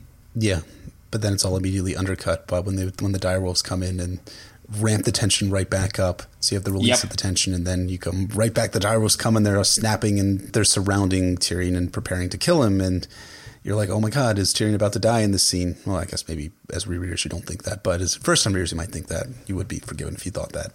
We'll talk a little bit about that later, about the direwolves and why they attacked and things like that. But it's definitely a point in the story where Martin ramps the tension back up and then allows for the tension to subside again, with Bran being the first one to be like, hey, Summer, stop, don't do that. And then Robb following suit, and then Rickon after that. I know we'll talk about the direwolves a little bit later, but we were talking about how the chapter opens with Bran having this feeling of FOMO with the direwolves and Rickon playing in the yard, and he can't be a part of them. I don't think it's an accident that after this exchange with Tyrion, after Tyrion gives him a chance to, kind of move forward, that Summer actually comes back with Bran to his room. That kind of separation he was feeling initially when the chapter started, you kind of have that Tyrion exchange, and then all of a sudden, Bran is back with his direwolf, and he just feels a little more alive, a little closer with his wolf, and a little closer with his family, and not for any action that anyone in his own household did, but by the kindness of a stranger. Yeah, well said, sir, again. And then, yes, as we've said a couple times, we get this heartbreaking little scene with Robb, where after putting on Robb the Lord's face the entire chapter, he finally lets it drop when he's alone with Bran in the dark and speaks with hope. And, kind of just childish intimacy and wanting his parents to come home and believing they're going to go right off and see Jon and surprise him when he's trying to comfort Bran. And what really breaks Robb is when Bran calls it an adventure. And that's such a perfect A Song of Ice and Fire moment where you have this invocation of the dream, the song of summer, and going off on adventures, and how that's kind of fallen away and what they're left with. And that's what makes Robb cry, because that's, of course, what Bran has lost, and that's what Robb kind of feels he's lost as well, as that innocence, that youth that they were enjoying as recently as Bran's first chapter, when it was just Bran and Jon racing away from the execution. And that kind of glee and joy in life seems to have faded away from them, and that's what really leads Robb to cry. And that association of adventure with losing your youth and innocence, that's of course something that comes up strongly in Quentyn's story, where you have the opening of his storyline being Adventure Stank, referring to a ship called Adventure that stinks of like corpse flesh and all their horrible things, and the sense of disillusionment and despair that is permeating these characters. But of course, what makes Martin better than a lot of writers who kind of traffic in these themes is this fragile note of hope and love and connection of Bran and Robb holding hands in the final words of the chapter. That they may be sad and they may be distraught, but they're going to look after each other and really heal each other. And once again, this is why Bran is ultimately a contrast to Euron, because this is something the kind of connection Euron gave up hope with a long time ago, and has been working on abusing and terrorizing his brothers ever since, instead of finding meaning of life with them, instead of finding meaning of life destroying them. Yeah. The really sad thing, though, is Robb's words about mother will be home soon, we can ride out and meet her. When that surprise you see her horse, and then afterwards we'll ride north to see the wall. We won't even tell Jon we're coming. We'll just be there one day, you and me. It'll be an adventure. None of that happens. And Bran does ride out in his next chapter, but then that's immediately cut short when he encounters the wildlings and the Night's Watch deserters who are fleeing from the others and fleeing south of the wall. It's all undercut, and those things never happen, and so there's a sadness that's there that's even greater on reread, because it's a sad moment in the story because Bran won't be able to have these adventures, and Robb as well. But the things that Robb promises aren't going to happen either. Catelyn Stark is never coming back to Winterfell. We'll never see Bran again. Bran does go north, but he doesn't see Jon when he goes north of the Wall. He bypasses Castle Black, and that's one of the things that Jojen suggests or tells Bran that that's what they're going to do. And it's sad. It's sad in a story sense in this chapter. It's sad in a greater sense of the plot of A Song of Ice and Fire. We're all just sitting here being sad now. Just three men alone with their feelings, staring off into the middle distance. Yeah. But I think that about takes us to our likes and dislikes of the chapters. So what'd you guys like and dislike about this chapter? Emmett, you start us off. Sure. Well, I really love Old Nan in general. And what I love about her, and it's specific to this scene, is that she's not remotely sweet or saccharine at all. Like, I get it. She's the tiny old lady who tells you stories and is always knitting by the fire. You'd think she'd be adorable, but she's not. Like, I love that she's the one who in the next book, after Bran has been made a prince, is the one that Bran says, you never get any princes from her any more than he ever did. She's still saying, like, there be dragons, boy, and stuff like that. She's kind of cantankerous and almost, and very blunt in a way that I really appreciate, and I think is nice for that particular kind of character. Like, the phrase that I brought up earlier, I know a story about a boy who hated stories. It seems like one of many references in A Song of Ice and Fire to A Princess Bride, given that the kid in the framing device of the movie starts off hating stories, and then his grandpa reads him a rousing adventure story, and he gets really into it as he goes along and more invested. But the grandpa in that framing device is like this sweet old man who loves his grandson a lot, too much. Like, the grandson hates his displays of affection and how much the grandpa clearly loves him. Old Nan is not like that to Bran at all. She's kind of teasing him, and at the start when she's like saying, crows are all liars. I know a story about a crow. I know a story about a boy who hated stories. She's not being sweet to him. She's trying to help him grow up. In terms of what she's trying to impart to Bran is really the same as the speech Ned gave Arya a couple chapters back about how you have to grow up, and when the cold winds fall, we got to stick together as a pack. Old Nan's telling Bran the same thing. It's just she's being a lot more literal and mystical about what the cold winds are. Ned was just talking about we have enemies here in King's Landing, political enemies, the Lannisters. Old Nan is talking about the end of the world. But the lesson is the same, which is you gotta stick together and try to rise above your own petty grievances. For Arya, it was, hating Sansa and having this internal divide within House Stark. For Bran, it's getting lost in his own head, getting lost in despair, as Manu was saying, and thinking of the stories as something he's passively enjoying instead of something to take part in. Old Anne is trying to shake him out of that, and I like that she's that instead of being, oh, you adorable puppet, and stuff like that. I mean, I like those characters. I like the fairies and Sleeping Beauty as much as anybody, but I think it's nice and fits fits Martin's style that Old Nan is not here to be nice to you and not exactly sweet. I like that. Yeah. Something I enjoy a little less about the chapter, and we've brought it up a couple times that we were going to get to it, is the wolves growling at Tyrion scene. It's paced nicely, it's executed well, it's genuinely tense, even though it doesn't seem like Tyrion's really going to die, but it gets close, it's tense. It's an effective scene in and of itself. The problem is that it seems very portentous and like it's going to pay off somehow, and it really doesn't.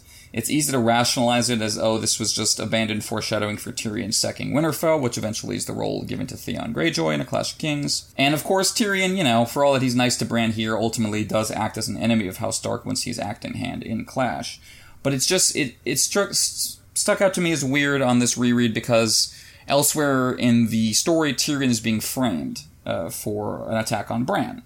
And while we don't know, of course, at this point, we haven't gotten the confirmation that he's innocent of it, it's weird that Martin is kind of nudging us in the direction of thinking he did it, while also having Tyrion give Bran the saddle, and then later, having Catelyn think she's wrong about Littlefinger. It seems a little muddled, is what I'm saying, compared to a lot of other Martin structures in terms of how much information he gives us and how much he's holding back. At a couple of levels, this scene seems like a hint of something that's not going to happen, and it stands out just because it's so tense and seems so underlined and written in neon by the author is, pay attention to this is important, this will pay off somehow for these characters, and it really doesn't. So coming back to that is kind of, for me, the one sore thumb in the chapter. Yeah, and I think you're right about it being muddled in that this scene looks to me to be the scene prior to the wolves coming. Apparently, it looks to me to be a way that Martin's saying, hey, Tyrion is not actually responsible for the attempt on Bran's life. And that gives us early foreshadowing that Littlefinger is lying and is spreading tales in order to advance his own interest being chaos. But yeah, the wolves attacking is just kind of a weird thing. And now there's the good theory, and I think it's probably the correct one, that the wolves reflect the attitudes and the emotional states of the Starks. Martin has said that each of the Starks are wargs, and they can warg into their wolves, and they have a special connection with their wolves. So Grey Wind, Summer, and Shaggy Dog all attacking Tyrion works in that context, and that reflects the emotional state of the Starks. But yeah, I agree that doesn't really have any payoff, or at least it hasn't had one yet. And I don't really see a way that it's going to have a payoff come the end game of A Song of Ice and Fire. I can't imagine that the wolves snapping at Tyrion and Tyrion potentially being seen as an enemy is going to have anything to do with the end game of the story. So it does feel like an orphan plot line from the original pitch letter that just Martin wasn't really sure what to do with, but he really liked the scene, so he decided to include it in a Game of Thrones Brand 4. What about you, our esteemed guest? What do you like and dislike about this chapter?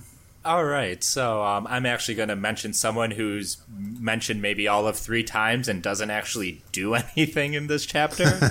But Theon Greyjoy kind of stuck out to me. So I think a common theme, among the fandom is the first time you read through A Song of Ice and Fire, you're very plot-oriented. So maybe some of the finer bits about characterization or some of the secondary characters who emerge later kind of miss you the first time through. And that's kind of how Theon Greyjoy was my first time through the books, especially the first book, because he doesn't really do anything. And even his first couple chapters in Clash, I wasn't that invested in the Ironborn. I wanted to get back to Arya and Jon and Dany. So until he really sacked Winterfell, I wasn't really on board with Theon's character or really just paying attention to him. And then he kind of goes, off book for 2 books, with a couple mentions here or there. He has as many mentions as he has fingers by the end of Dance. But basically he's just kind of the forgotten character. And I think that's part of why when he does return in A Dance with Dragons is why people love and rally around his arc, is because he's almost this afterthought for a while, and then he kind of rips back into the narrative. The entire northern plot in A Dance with Dragons is some of the best work Martin has done, all parts of the theater, but I think Theon's and Reek's chapter specifically. So coming back to this chapter, what I really appreciated is we've talked a couple times already how we don't know where George was in terms of who was going to sack Winterfell at this time, whether it was still Tyrion as he imagined or if it would be Theon as would eventually occur. But George does have Theon's character right, which is what makes it so much more believable later on. He is this man of easy smiles. I think he's described as someone who's always laughing at a joke that only he's in on. And just the way he reacts in this chapter to Bran talking about the children of the forest, or Tyrion's like, well, then I'm not a dwarf. My father will be so happy. It just, you kind of see the shittiness, but also we talk about Theon as a conflicted character, as, mix of Stark, mix of Greyjoy, but really neither at this point, because he really hasn't had to force himself to discover who he is, because he's kind of lived a weird situation where he's a prisoner, but also comes with privilege of being a highborn prisoner and being treated well by his captor, so to speak. So there's really not much else to it, because, like I said, Theon's mentioned, I think, 4 times in this chapter, and twice it's just Theon sniggered. But I just love the fact that his character is so clearly defined in George's mind here that everything that comes of him, and, theoretically there's like a decade plus separating George writing this chapter versus the Reek chapters in A Dance with Dragons. But the fact that this all makes sense and is one of the more coherent story arcs, despite us knowing now that Theon's fate might not have been what it was as initially planned. So just kudos to George on really just nailing that character down. Yeah, it's funny, and this is actually applies directly to your excellent podcast. There's an added scene in the show where right after this meeting, Tyrion walks out of the Winterfell Great Hall and he hangs out with Theon for a hot moment, right? And I remember really liking the scene And I remember Tyrion flipping him a coin, but I don't remember the exact context of what they talked about. Do you remember what they were talking about there? Yeah, so, because, Theon says, I'll go find a brothel and, maybe a wench to keep my bed warm is what he says in this chapter. What happens is Theon meets him outside and says, well, if you're looking for a good time, Roz is someone I hang out with, I guess. And this is kind of where... this is where the show has Tyrion notice, hey, where's Catelyn Stark? And they give us some backstory about Euron and Victarion here, about his uncles burning Lannisport, which sticks out, especially rewatching now, considering they didn't even adapt Victarion, and Euron's a wholly different character, so, more or less compared to his book version. But it seemed like they were trying to see that there. But again, I mean, that's, speaking to Theon as being kind of a shitty person, but, trying to be friendly, like, oh, Tyrion did something nice for House Stark, I'm going to do something nice by recommending a sex worker for him. Because that's what, that's how Theon thinks. There's a added scene later in season 1 where Robb calls the Banners, and Theon, asks Robb, are you scared? And Robb, has his hand shaking, and he's like, I must be. And Theon's like, good, that means you're not stupid. And when we talked about that scene, it's like, this is the shittiest interpretation of when a man's scared is the only time he can be brave. It's like he took that Ned Stark lesson, but he applied it through the Theon Greyjoy filter, or just the Greyjoy filter more broadly, of let's take this lesson, but let's kind of bastardize it into, maybe something that's a little more toxic. It still has the right sentiment, but it's just not framed as eloquently or as sympathetically. But that's kind of digressing at this point. But I just love that they got Theon's character so right. And a lot of that's Alfie Allen's performance in the show. But it wouldn't be as compelling if George didn't, write this character as well as he did from the get-go. Yeah, that's a very good point.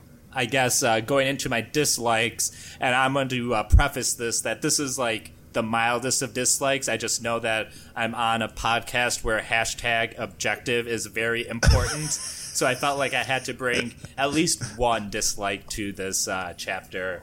And I'm going to just say I don't dislike the Old Nan story. In fact, I love it. And on multiple rereads, I love it more and more because, like you say, this is where the bulk of what we know about the others comes from.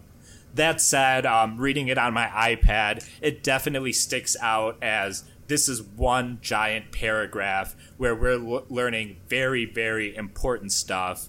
And it's unbroken. It's just one long story. And the first time through, you don't really know the significance of it. I think on the rereads, it helps knowing that, okay, this is Bran's journey. This is Sam's journey.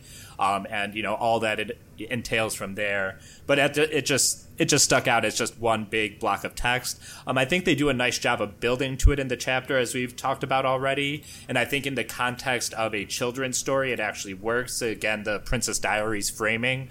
So it has a lot of things to kind of, mitigate any kind of heavy-handedness of just having one character explain the entire, perhaps, climax of the story to another character. But like I said, it's a mild criticism, and I think, on rereads it holds up, probably better than it does the first time through. I think that's fair. It's not the most organic way of introducing this information. It is just straight up Martin stops the story dead and has story time. I think you could say it's a little more eloquently done with, like, the Night of the Laughing Tree, where Bran's asking for the story, and Mira's kind of hesitant at first, and Jojen keeps interrupting to say, wait, you haven't heard this before? Why haven't you heard this before? Like, that's a little more conversational. This is very much info dump mode. So it doesn't feel as elegant necessarily as it could have. I think that's perfectly fair. Yeah, I think some of it's structural too, as you mentioned, the Reeds and Osha. Those are characters that later on can help fill in some of the story. So you can have Old Nan say this, or Bran say, oh, Old Nan told me the story, and then you could have one of those other characters finish that story off, or even someone like Robb, who would have theoretically heard the same stories. I think right now where we are in the story, necessarily Old Nan's the only one who can tell this information because she's the only one who has it, aside from, potentially Robb. But Robb's busy being Robb the Lord right now. So the fact that he can't finish Old Nan's story should not surprise anyone. Very true. But I would love to hear the end of that story, because we only get that moment later on where Bran exclaims, "The children will save him, the children of the forest." And you don't like, well, how do they save him? What would they do? Come on, just give me something. Just come on.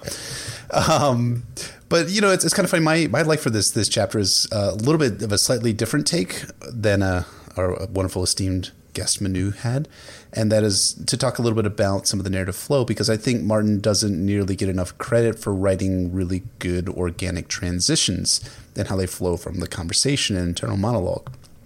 I love stuff like the quote of "the stories are before me and after me, before you too," and that leads to Bran giving us the old Dan backstory, or the "I could tell you the story of Brandon the Builder" leads to Bran's rote recitation. You can almost hear Bran being like, "Oh yeah, Bran the Builder, he built Winterfell, then he built the wall, then he built Storm's End, blah, blah, blah, blah, blah." But us as readers, we're like fascinated by this stuff. But then even stuff like how Yoren's musing that good men have gone into the woods and never come out, this leads to Bran blurting out the end of Dan's stories about how the children of the forest will save Bran, or will save Benjen. And then finally, I love how the chapter ends sad about how mom and dad aren't home, and that's fed by Bran's earlier thoughts of him wanting his mom and dad back in Winterfell. So I totally agree that it does kind of seem like, okay, here's the story of the Long Night, here's Bran the Builder, here's the story of Old Nan. Kind of it's info dumping. But I do like the way that Martin transitions to them, and that he always is reaching back into the chapter itself in order to create these emotional moments, or to create these exclamations of, well, the children of the forest, that's who saved the last hero. And you're like, that would make sense, because that's how people think. It's always something that triggers a response mechanism in human beings, that they remember something. And in this case, I love the example of Yoren's saying that Benjen's gone missing, and people go missing in the woods all the time and they don't come back, and Bran being like, the children of the forest will save him, because that seems like an organic way that people think, and an organic way to tell the story. Amen, brother. All right, excellent. And dislikes, I really don't have anything to add. I think you guys have said enough. I guess there's no Stannis in this chapter. He's not proclaimed the one true king. I don't know. That's kind of weird. That's a problem with a great many chapters in this series. I hate a great many things, but I suffer them all the same. Absolutely. So, going into our foreshadowing groundwork piece of the podcast, to kind of keep in the same great note that Manu left us off in his let's talk a little bit more about Theon Greyjoy. So if we recall that Theon was not originally supposed to be a point of view character, and if you recall that from our last episode about Dany, that Davos was the first new point of view that George R. R. Martin envisioned, there's a bit of retcon foreshadowing present when Bran says, "Theon Greyjoy had once commented that Hodor did not know much, but no one could doubt that he knew his name." Oh boy. Theon remembering his name is if not the most prominent, is one of the most prominent features in Theon's A Dance with Dragons arc, as someone we all know and love has and is writing at great length. Who could that possibly be? Yeah, so I'm writing a long-suffering essay series on Theon and Dance, part of a lot of essays I've been writing about different arcs in A Dance with Dragons for a couple of years. I've dealt with his first two chapters. I'm moving soon, so I'm dealing with stuff in that in my personal life. So it's tabled for the moment, but as soon as that's settled, I will be getting out the essay on Theon's third chapter, the one set in Barrowton soon. So thank you for the plug, my dear friend. Always nice to have you at my back.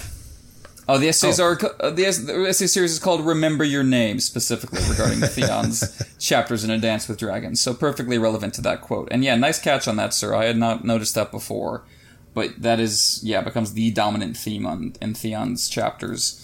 Really in Clash, but even more so in Dance. So yes. It's perfect that he of all people would be commenting on someone else remembering his name when he's going to be working so hard to do it himself.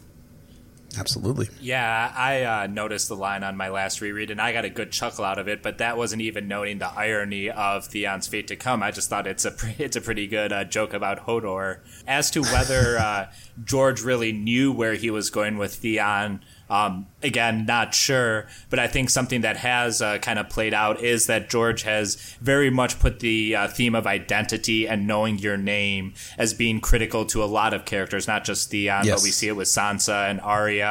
And, even in things like with Dany and Robb in terms of them being the lords and the king versus the brother or the, what have you. So the theme of multiple identities or being someone else is something that has reared its head enough in A Song of Ice and Fire that I want to give George the benefit of the doubt that he at least knew he was going to be doing something with Theon along the lines of who he is. And I think that's very clear just by the fact that he's the ward of Winterfell, yet he's a Greyjoy. Like, he already had this kind of dissociative aspect to his identity in terms of this society.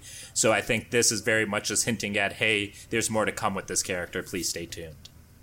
Yeah, and I love the denouement from Asha's final chapter in A Dance of Dragons, from the Sacrifice, where Asha witnesses Theon and finally realizes who it is. And she's like, Theon? And he's like, Theon, my name is Theon. You have to remember your name. Like, that's just so good. I love it. I love it so much. I could, gush about it even more. But we will get to plenty of Theon come A Clash of Kings, and definitely in A Dance of Dragons. We get there in a few years. Very true. And also in terms of foreshadowing and groundwork in this chapter, obviously the mother lode is Old Nan's story. And there's a number of questions, a number of angles and ways to get at this story. Yes. Yeah, so I guess I kind of wrote some of these questions down, so I'll just start firing them off. I guess the first one is, how many times do we think the White Walkers have come? Basically, they're framed as a long night from ages ago. We know there's a long night pending in the current story arc. But, we're told to believe that the White Walkers have been sleeping all this time. And, have they made any attempts or feints at the wall or heading south before? We have the story of the Night King, the book version where, the Lord Commander, or not the Lord Commander, but rather, or was he Lord Commander? I can't remember. But whoever was holding the Night Fort consorted with what is believed to be an other, and, the dark rain that came, and the king beyond the wall, and the king in the north had to put him down at the time. Or maybe it was just the Stark at Winterfell. But regardless, what do you guys think? How many times have the others made some kind of attempt to march south or cover the lands in whatever, snow and ice and all that? I think once in Westeros and maybe once in Essos. And the only reason why we think that they might have come to Essos is we get the stories from The World of Ice and Fire, which came out in 2014, which indicated that there's a place called the Five Forts, which are located in north central Essos, and are there, and no one knows why they're there or who mans them, because of course this is written from a Westerosi perspective.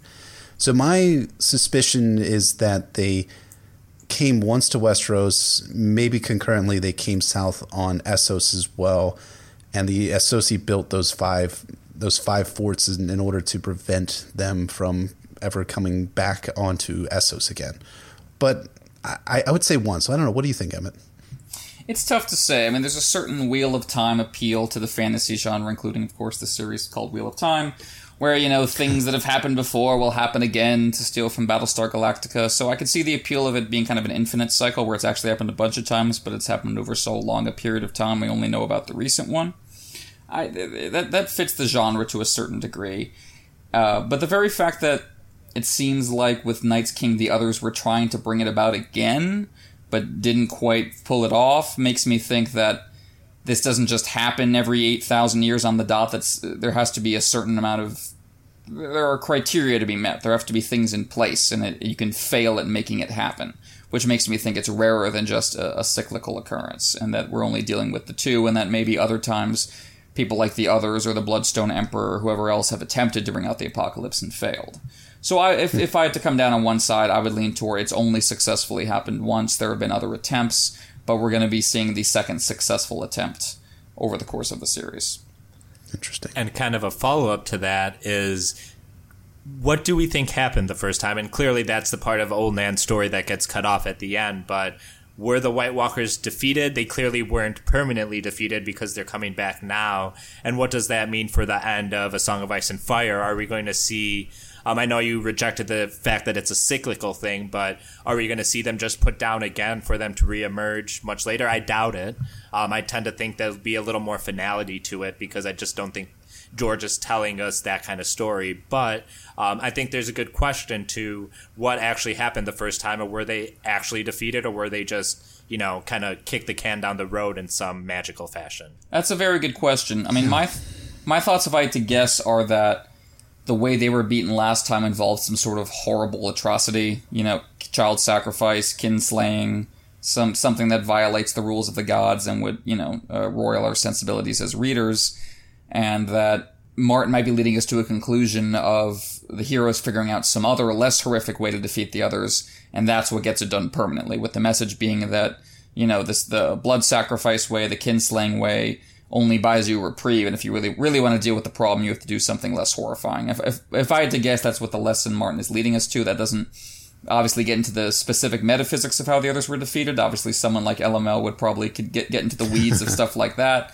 But yeah, that would be my guess, especially given the possibility of Jojen paste, given the aura of kind of horror and apocalypse around Stannis and Shireen, and the Azor Ahai story, which he may or may not be the last hero. That is my guess, is that what Old Nan didn't tell is that the children demanded some horrifying price of the last hero in exchange for sealing the others away semi-permanently, and that we're going to see in the current storyline, we're going to see Bran and Jon and Dany reject that in some fashion and try to come up with a better way of defeating the others. That's my guess. Yeah, and I would also say there's the theory that's kind of bounced around that there was some sort of pact between the men, the first men and the children of the forest and the others.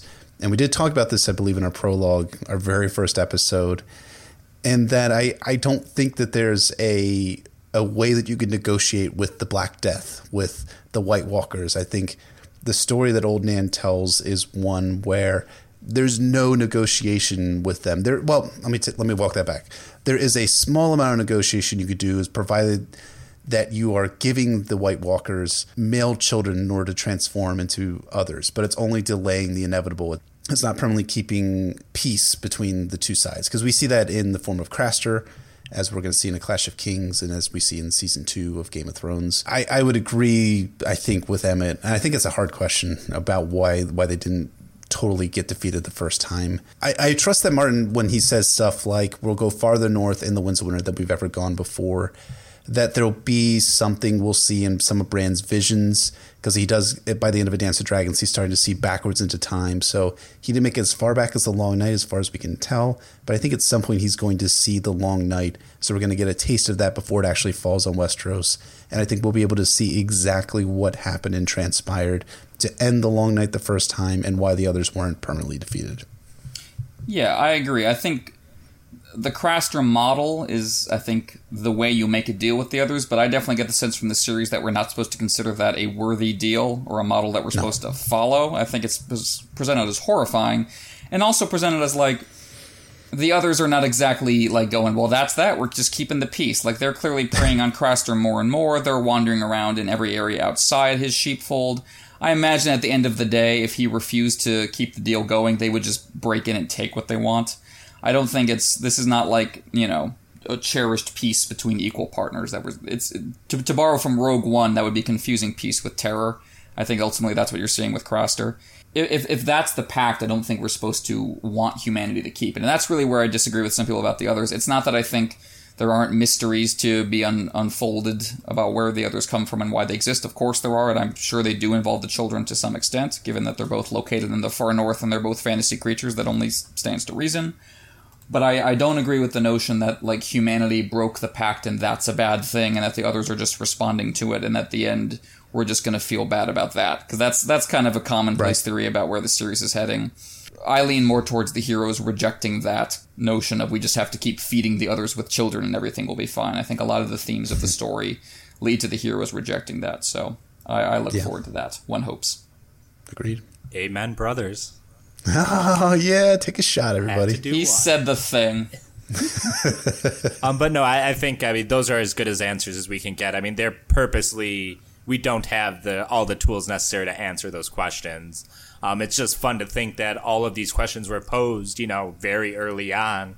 And, 2 decades later and many books later, we're still kind of awaiting on some of these very pivotal, and probably they'll be revealed, in or near the climax of the series overall. But I just love that we have these questions right away to kind of sit in the back of our minds as we read through 5 to 7 to 8 more books. Mm-hmm. Oh, yeah.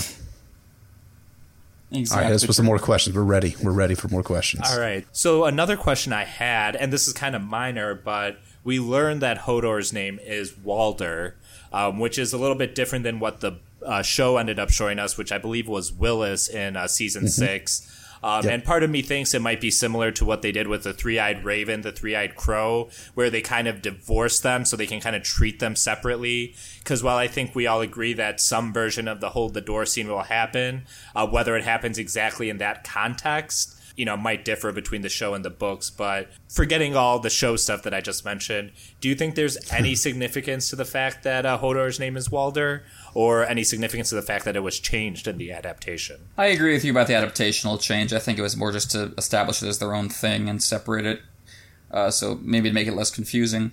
As far as the significance of his name being Walder, I don't know, Walder seems like it's been presented as like the most average name possible. Pate, I guess, is the most average name possible in the Asav universe, but like the fact that so many Freys are named Walder, and we've seen other people named Walder, it's almost like a default name, or just a very commonplace name, so that fits a character who is known by another name, that he would have this very commonplace, forgettable name. Like, there's so many Walders, it's not distinctive, so yeah. Of course he's known by something else. That's kind of what I got out of it. Like, this human is kind of very unremarkable and insignificant to the fate of humanity until he becomes Hodor, and before that he has the most generic name possible, kind of thing. It's exactly right. That's a great point. I think that might be what Martin's going for. Yeah, and I would only add on to that in that the show has done a few name changes, and they've done name changes with names that sound similar or people are named the same way. You have Sweet Robin, who is Robert Arryn in the books. His nickname is Sweet Robin, and apparently his name was changed to Robin Arryn, Robin, in Game of Thrones. You also have Asha Greyjoy's name being changed to Yara Greyjoy because the name of Asha and Osha sound too similar. This seems to be the reason why they made those changes. So I also wonder, too, whether the name was changed to Willis because you have Walder Frey there. So if you have two Walders, maybe they thought it would be confusing. I'm not sure. Sometimes when you look back at these decisions, you're like, I can see where you're going, why you're making these changes, but at the same time, I think you also have to trust your audience too, that they would know that Osha and Asha are different people, or that Walder Frey and Walder, who becomes Hodor, are different, or that Robert Arryn is a completely different character to Robert Baratheon, and that commonalities in names is something that exists in the present day and also existed in medieval times for sure, especially when you have Edward the First, Edward the Second, Edward the Third, Edward the Fourth, on down, and all the numerous Henrys as well, who were English kings, and all the Louis who were French kings too. Yeah, or that you can trust the audience to remember that Catelyn Stark's name was Cat, and then you don't have to refer to her as only your sister or whatever they ended up going through. I think that is one of the legit criticisms, is that I think at times they kind of don't trust their audience to do the work and or not do the work, but just to know their shit. I think everyone who kind of loves Game of Thrones is really obsessed with it and know with it. Yes. One of the criticisms I had of the show, and sorry we're digressing here, is that I think David and Dan sometimes internalize some of the criticism that's lobbed at the show. And very early on in the first couple seasons, there was the complaints that there are too many characters with too many names to remember, or that there's just too many scenes of people traveling from place to place, wandering the Riverlands, and it doesn't seem like they're going anywhere. And I think in the later seasons, they may have possibly overcorrected for that a bit. You've kind of mentioned all the ways they've simplified the names, the dialogue, and then also just kind of cutting out a lot of that travelogue storytelling and more just getting characters from place to place. So I just think that's a factor of just internalizing some of the early season criticisms, but kind of neither here or there related to this chapter. Yeah, for sure. That's definitely true. All right, so hit the children, Jeff. That's a terrible sentence out of context. Hit those children, Jeff. We're going to keep that in the final edit. Hit the children, please. Hit the children, Jeff. Yeah, no, those are all great points about Game of Thrones, and I think they do overcorrect at times. One of the things that does get featured in Game of Thrones, and is also we see at the end of A Dance with Dragons, are the Children of the Forest, and we find out that they're alive north of the Wall, which is something that gets talked about in this chapter, gets mentioned in Foreshadow, where Maester Luwin says, "Bran, the Children of the Forest have been dead and gone for thousands of years. All that is left of them are the faces in the trees." And then Yoren replies, "Down here might be that's true, Maester. But up past the wall, who's to say? up there, a man can't always tell what's alive and what's dead. So you get the idea that the children of the forest are potentially alive, and that seems to be a very big clue that they are alive and are going to show up in the future. And of course, the funny thing is that we don't find this out if you're reading the books in 1996 for 15 years, and that's interesting. But you also get the thing too, which reinforces the theme from the prologue, that what's alive and what's dead is not, you can't always tell, because of course Waymar Royce rises from the dead at the end of the prologue and strangles Will. And then you get later on, you get Jafer Flowers and the other Night's Watchmen who come back dead and who rise south of the wall. But then you also have some more stuff about the children too, and we did talk about this when we had our discussion about the fate of Benjen Stark, but Bran Stark has this whole thing where he says all Bran could think of was old Nan's stories of the others in The Last Hero, hounded through the white woods by dead men and spiders as big as hounds. He was afraid for a moment until he remembered how the story ended. The children will help him, he blurted. The children of the forest. And the context of that quote is that Yorn is saying, well, you know, Benjen Stark is north of the wall, and good men who go north of the wall don't always come back. And Bran is saying, well, the children of the forest will help him. Is that foreshadowing that Benjen Stark will be saved by the children of the forest?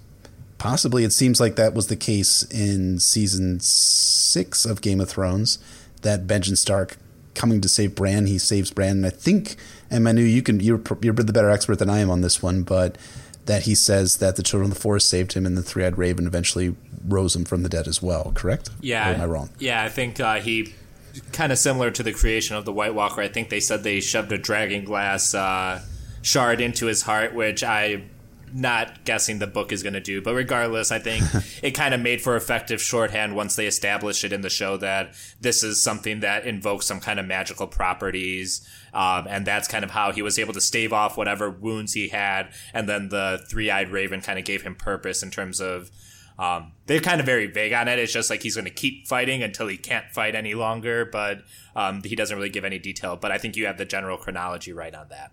Okay, that's good. That's good stuff. And indeed, so you see that the Last Hero storyline, that archetype, is being compared by Bran to Benjen's story, and he's indicating that Benjen is going to be following that same pattern. And you can see that Martin is interested in the idea that, as far as, once again, cyclical history goes and history repeating itself, that the Last Hero storyline is happening again in the present day. That these features of the hero going out on a quest into the wasteland and being hunted by the others and losing their companions one by one, and their survival hinging on whether this metaphysical intercession is going to happen or not, that's something we see in A Song of Ice and Fire itself, not just in the backstory. Obviously, it happens to Bran, even though none of his companions die before reaching the children, which might be an interesting twist on the story, that in Bran's case, the companions die when they think they're safe instead of on the way.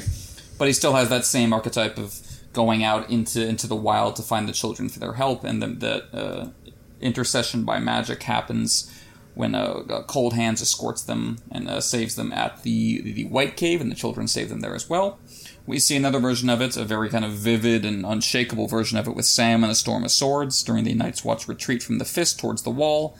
Same situation, being hunted by the others through the woods, as Sam says, they're still behind us, they're taking us one by one. The same sense of this large group being whittled down to a few, and then just a couple where it's just Sam and Gilly and the baby on the run. And then they too are saved by Cold Hands, who has been sent by Bloodraven and the children, so it's a similar structure as the Last Hero story. And Sam proves himself a hero as he thought he could not be, possibly be, by slaying not slaying a dragon, something else entirely, slaying an other.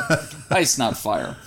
So that's obviously kind of those are the big versions of the Last Hero story in the Song of Ice and Fire, but we see smaller versions of it. In A Dance with Dragons, Martin seems kind of especially obsessed with the Last Hero archetype. We have not only Bran, but also Varamir Sixskins goes through a version of it, where he's staggering into the wild with his last few companions after Stannis defeats Mance at the wall. And then eventually he's just down to himself, and the kind of metaphysical interruption comes from him at that point, when he's trying to seize Thistle to save his life. So it's like a villainous version of the Last Hero story, you could say. And Quentin, I would argue, also goes through kind of a version of this, where he's on a quest to it's the fire version of the Last Hero quest instead of ice, that he's going into a kind of a fire-ridden landscape to find a dragon. He's losing his companions one by one. And in his case, it's a story of the Last Hero where it fails, and the children don't come to save him, and where he's kind of just left to die. So you can see Martin working through kind of versions of this story throughout the series. And it all starts here with the archetypal version of it, the original version of it, and then Martin is doing his present-day versions of it throughout the rest of the series. Yeah, absolutely. Yeah, I don't got much to add. I just love the nomenclature of the last hero. I think that just kind of reinforces that this is the only battle worth fighting in the end, is the one against this existential threat, the others. So I just love that they call it the last hero, even though, you know, it's been thousands of years ago and there's so many songs and stories of other heroes, but ultimately the one that matters is the one that brings the dawn, so to speak. Yeah, and I think it's interesting, of course, you have Hodor walking in. This is Hodor's introduction. He's been mentioned before but never seen. And he walks in right at that moment where Old Nan is about to talk about the hero cutting a deal with the Children of the Forest, which I think is interesting given that if something like Hold the Door holds true, Hodor is very much implicated in that part of Bran's story. And it's almost as if Hodor is the answer to the question Old Nan is posing. What happened next? Well, someone like Hodor happened. Someone like Hodor had to be used or sacrificed by the last hero as part of his process. Again, I think something like that probably did occur with the last hero, and this is Bran's version of it. So again, might be sneaky little foreshadowing from Martin on what Hodor's role in all this is going to be. This just struck me right now. Is it fascinating to you guys that Hodor's introduction is him throwing open a door? Like that's when, and then he enters through the door. If you think about it, since Hold the Door is something that is confirmed is going to happen, that's how Hodor is introduced to us, as the reader is coming through the door, throwing open the door, and the door opening with a bang. I don't know, it just kind of struck me right there. Yeah, that's great. I don't mean to get ahead of you guys too far, but maybe I can pull an Alan Malin request that you guys had me on for the last Bran chapter in A Clash of Kings. But in that chapter where Bran's third eye is opened, we also have them trying to escape the Winterfell crypts, and rereading that passage, it's Hodor putting his back to the door and just screaming, Hodor, Hodor, Hodor, as he like pushes with all his might to open the door. And if you read the description, it's almost... you could see it being the stage direction for Christian Yearn for that episode of Game of Thrones. So it's definitely something that sticks out after watching that episode, that Hodor passes through a number of doors in his time, and very often there's some kind of comment or note about it from Martin along those lines. That's awesome. Yep, that's solid foreshadowing right there. And then kind of walking it back a little bit from the last hero and the end times of the series, potentially, there is some foreshadowing for the end times of A Game of Thrones, which is that everyone is going to fucking die in King's Landing. We get this line from Bran's internal monologue where he's thinking, or where he's being told, there's many a mile and many a hawk between here and King's Landing. The message may not have reached them. And that is a message that Maester Luwin sent down to Ned down in King's Landing. But then Bran continues, yet to Bran it felt as if they had all died while he had slept. Or perhaps Bran had died and they had forgotten him. Jory and Sir Roderick and Van Poel had gone too, and Hullen and Harwin and Fat Tom and a quarter of the guard. Well, that kind of reads very strongly as foreshadowing for that everyone is going to die down in King's Landing. In fact, we were talking about this in pre-production. The only person among the list, Jory, Roderick, Van, and Harwin, and Fat Tom, that's alive is Harwin. Harwin's is the sole survivor among the crew there. Of course, not all of them die in King's Landing. As we know, Sir Roderick Cassel dies outside of Winterfell by Bolton treachery, and but yeah, everyone else is going to die there. But it's interesting too because, you know, I'll let Manu take the reins on this one too. There's an interesting connection between this line and the final lines from Clash of Kings, Bran 6, Manu's favorite chapter. The stone is strong, Bran told himself. The roots of the trees go deep, and under the ground the kings of winter sit their thrones. So long as those remained, Winterfell remained. It was not dead, just broken. Like me, he thought, I'm not dead either. Yeah, so Bran thinks that he felt that he had potentially died in this chapter from the Game of Thrones, Bran 4, because they've all gone since he fell into the coma, but it's great at the end of his chapter and his final chapter in A Clash of Kings that he's like, I'm not dead. He finally comes to that realization. It gives him kind of a will to live. And it's a hauntingly sad moment in the series, but it also is bittersweet in that it's also hopeful too, because that also then leads into A Storm of Swords where Jojen tells Bran that the wolves will come again. And how do you know this, boy? Well, I dreamed it. And I think that's a cool way of looking at it, that there's always hope even in the worst darkness in this series. And I think that's what makes this series great. It's not just grim, dark, awful fiction. The darkness is intermixed with the light, and I think it's good. Yeah, Bran has fallen, but he will rise again, and he will fly.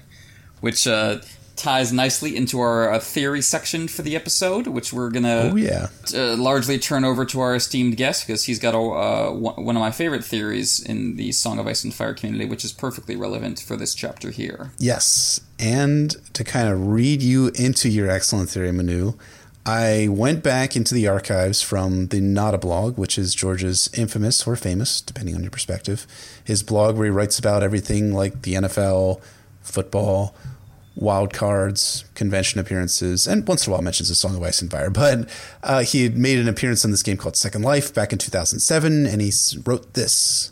Well, I made my appearance on Sheep Island a few hours ago, cleverly disguised as Tyrion the Imp for a reading and Q&A session at Bantam's Virtual Bookstore in Second Life. Only this version of Tyrion could fly. Ah, if only Tyrion the Books could fly. What mischief he could? Never mind. So, Martin seems to be hinting that Tyrion may fly at some point, and one of the ways he might fly is via dragon riding. Yeah, so we're going to get into what I tentatively am calling the Wargarian theory, even though that's actually very much a misnomer because it actually rejects the Tyrion as a Targaryen theory.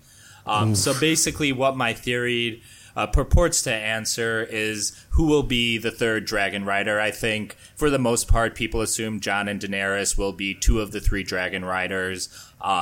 Although I will point out that my theory does not need them to be dragon riders necessarily for it to be true.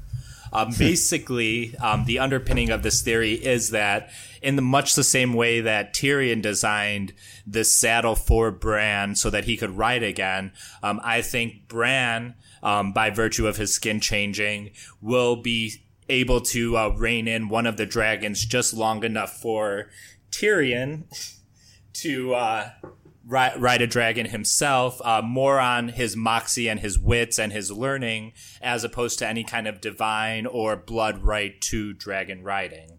So diving into this theory, and again, this is something that's kind of based on my feelings, which is always great for analytical work, some meta-analysis and some deductive reasoning therefrom. So why Bran and Tyrion?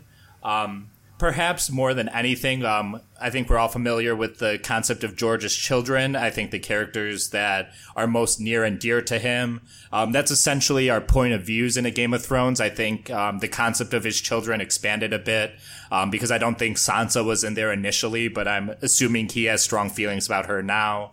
Theon, Samwell, Jaime, all of them.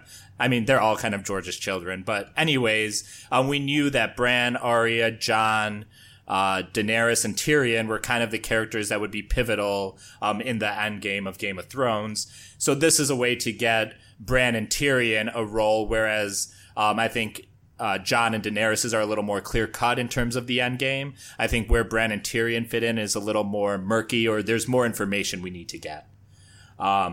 So starting from there, we're just kind of building off of Bran's imagery as someone who's able to fly. That's what the three-eyed crow tells him when he first meets him, is like, you'll never walk again, but you will fly. I believe Jojen refers to him as the winged wolf. That's why he goes to Winterfell in the first place to assist Bran. And George could easily leave Bran's concept of flight to what he experiences in his dreams, or, what he experiences by skin-changing birds. But really, if you're talking about apex, skin changing or apex flying, that would be in the version of a dragon, which is kind of like the dominant beast and like the most, I don't know what adjective to describe flying with, but it's definitely one of the more airborne creatures, so to speak.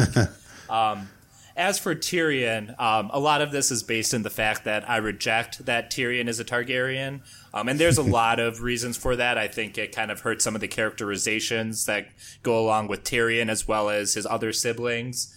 And I think the whole concept of him being another secret, specific special baby, smacks of destiny, and it's not quite the interrogation of fantasy tropes I think George is going for.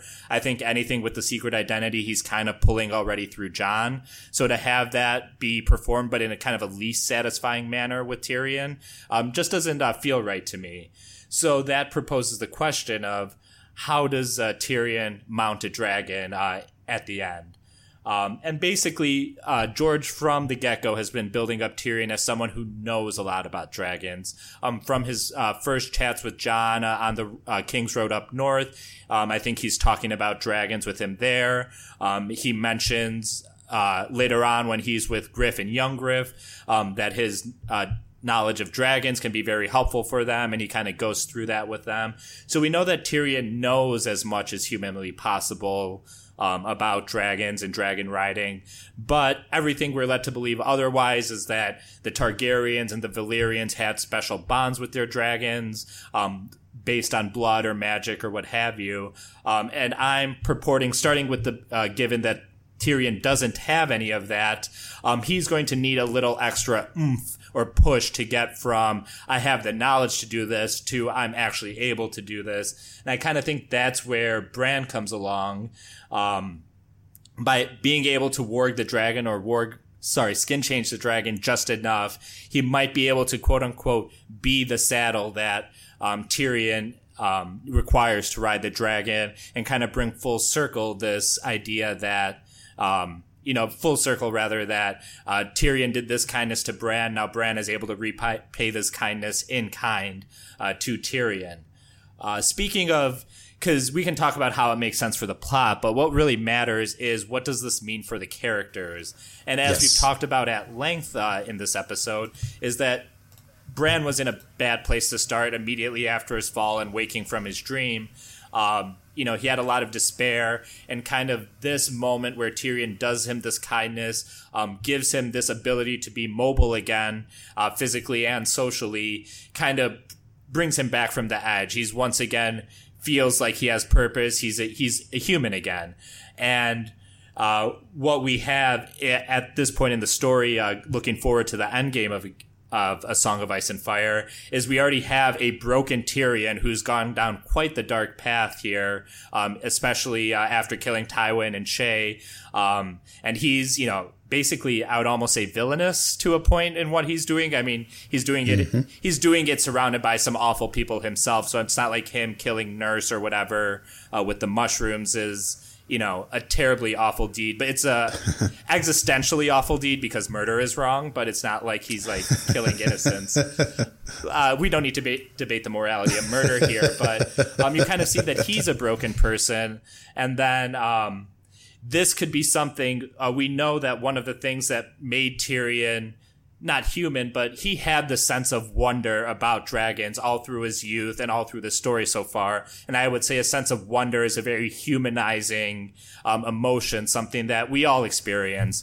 And for Tyrion to be able to, because I don't think he's even really seen a dragon properly yet in A Dance with Dragons, maybe Viserion and Rhaegal from afar, but nothing like the scene we got in the show where Drogon flies overhead and he's able to have that kind of moment. And I think the show kind of shortcutted that as a hand wave of like, this is kind of the moment that brings Tyrion back. But I think a more fulfilling response would be for that to happen when Tyrion actually rides a dragon, and to have that act as a way to bring Tyrion back from the brink once again kind of closes the circle that was established when he performed that kindness for Bran. So that's kind of the broad strokes of the theory. I realize it's not as supported by in-depth quotes and references from the book, but it's kind of one of those things that makes sense to me, and I think more importantly to me actually has thematic and narrative payoff, as opposed to something where it's just like the facts are not there enough for you to piece together this theory. It's interesting. I prefer theories that feel thematically relevant to the individual characters over the ones that have a mountain of text. And I think both are great, don't get me wrong, but I prefer those ones that feel right. Like, I think this theory is fantastic. I mean, despite the fact that you and Emmett are wrong about Tyrion not being a Targaryen, and that's okay to be wrong about these things because not everyone's going to be 100% correct. But I love the idea of Martin saying, look, Tyrion does a kindness for a boy that he doesn't have to do in this chapter in a Game of Thrones Bran 4. And he does it on behalf of a friend that he's, so far in the books, he hasn't seen since. He does it on behalf of Jon Snow. I would love the idea of Bran coming back around and repaying the favor. You know, and I do wonder, like, some of the mechanics, how it would play out precisely, but I would trust that Martin would do a great job of developing them. And, you know, I think it's really cool, too, in that you see an increase in Bran's abilities, especially in A Dance with Dragons when he gets to the Cave of the Three-Eyed Crow, and then he's able to see past events. But then you see him in Theon's chapters talking through the Winterfell Godswood. You see him in Theon's Winds of Winter chapters, skin-changing the ravens and the crows, or the ravens outside of Stannis' watchtower there, and they're all saying, "Tree, tree, tree, Theon, Theon, Theon." So it seems to me, not to use this term too lightly, that Bran is leveling up in terms of his ability. So he starts with being able to see the past. He's able to then seemingly say the word Theon through the Godswood. Now he's able to skin change ravens. What's the next level, right, of this whole theory? Dragon seems like it would be the ultimate level up for Bran, and to make Bran the OP in terms of his own storyline. Not to use too many video game terms here. I apologize for those who are just are zoning out at this point, who don't play video games. But I do strongly agree that this seems very thematically character and plot driven. It has a lot of character, thematic, and plot reasons and rationales behind it, and it feels right. And I think it's more important for a theory to feel right than to have a mountain of text backing it up and supporting it. I agree with that completely. I think you should generally go theme first because Martin can always jigger the logistics any way he wants to in terms of how to make it happen. But if it's something he wants to have happen that feels right for the story and characters, it's going to happen. So I agree we should leave with that. And yeah, I love this theory. I'm just going to count all the ways I love it and go down all the ways I think it fits wonderfully with what's happened so far, some of which both of you guys have touched on. I think it fits wonderfully with the mythology surrounding the three heads of the dragon. Martin has also commented once, yes, 3 heads, but the third head will not necessarily be a Targaryen. I think, for me, this theory is the most likely outcome if Tyrion is not, in fact, a Targaryen. If Tyrion's not a Targaryen, I think this is definitely where Martin's going, is what I'm saying. Because this is a neat way of getting Tyrion to be the third head of the dragon without being a Targaryen.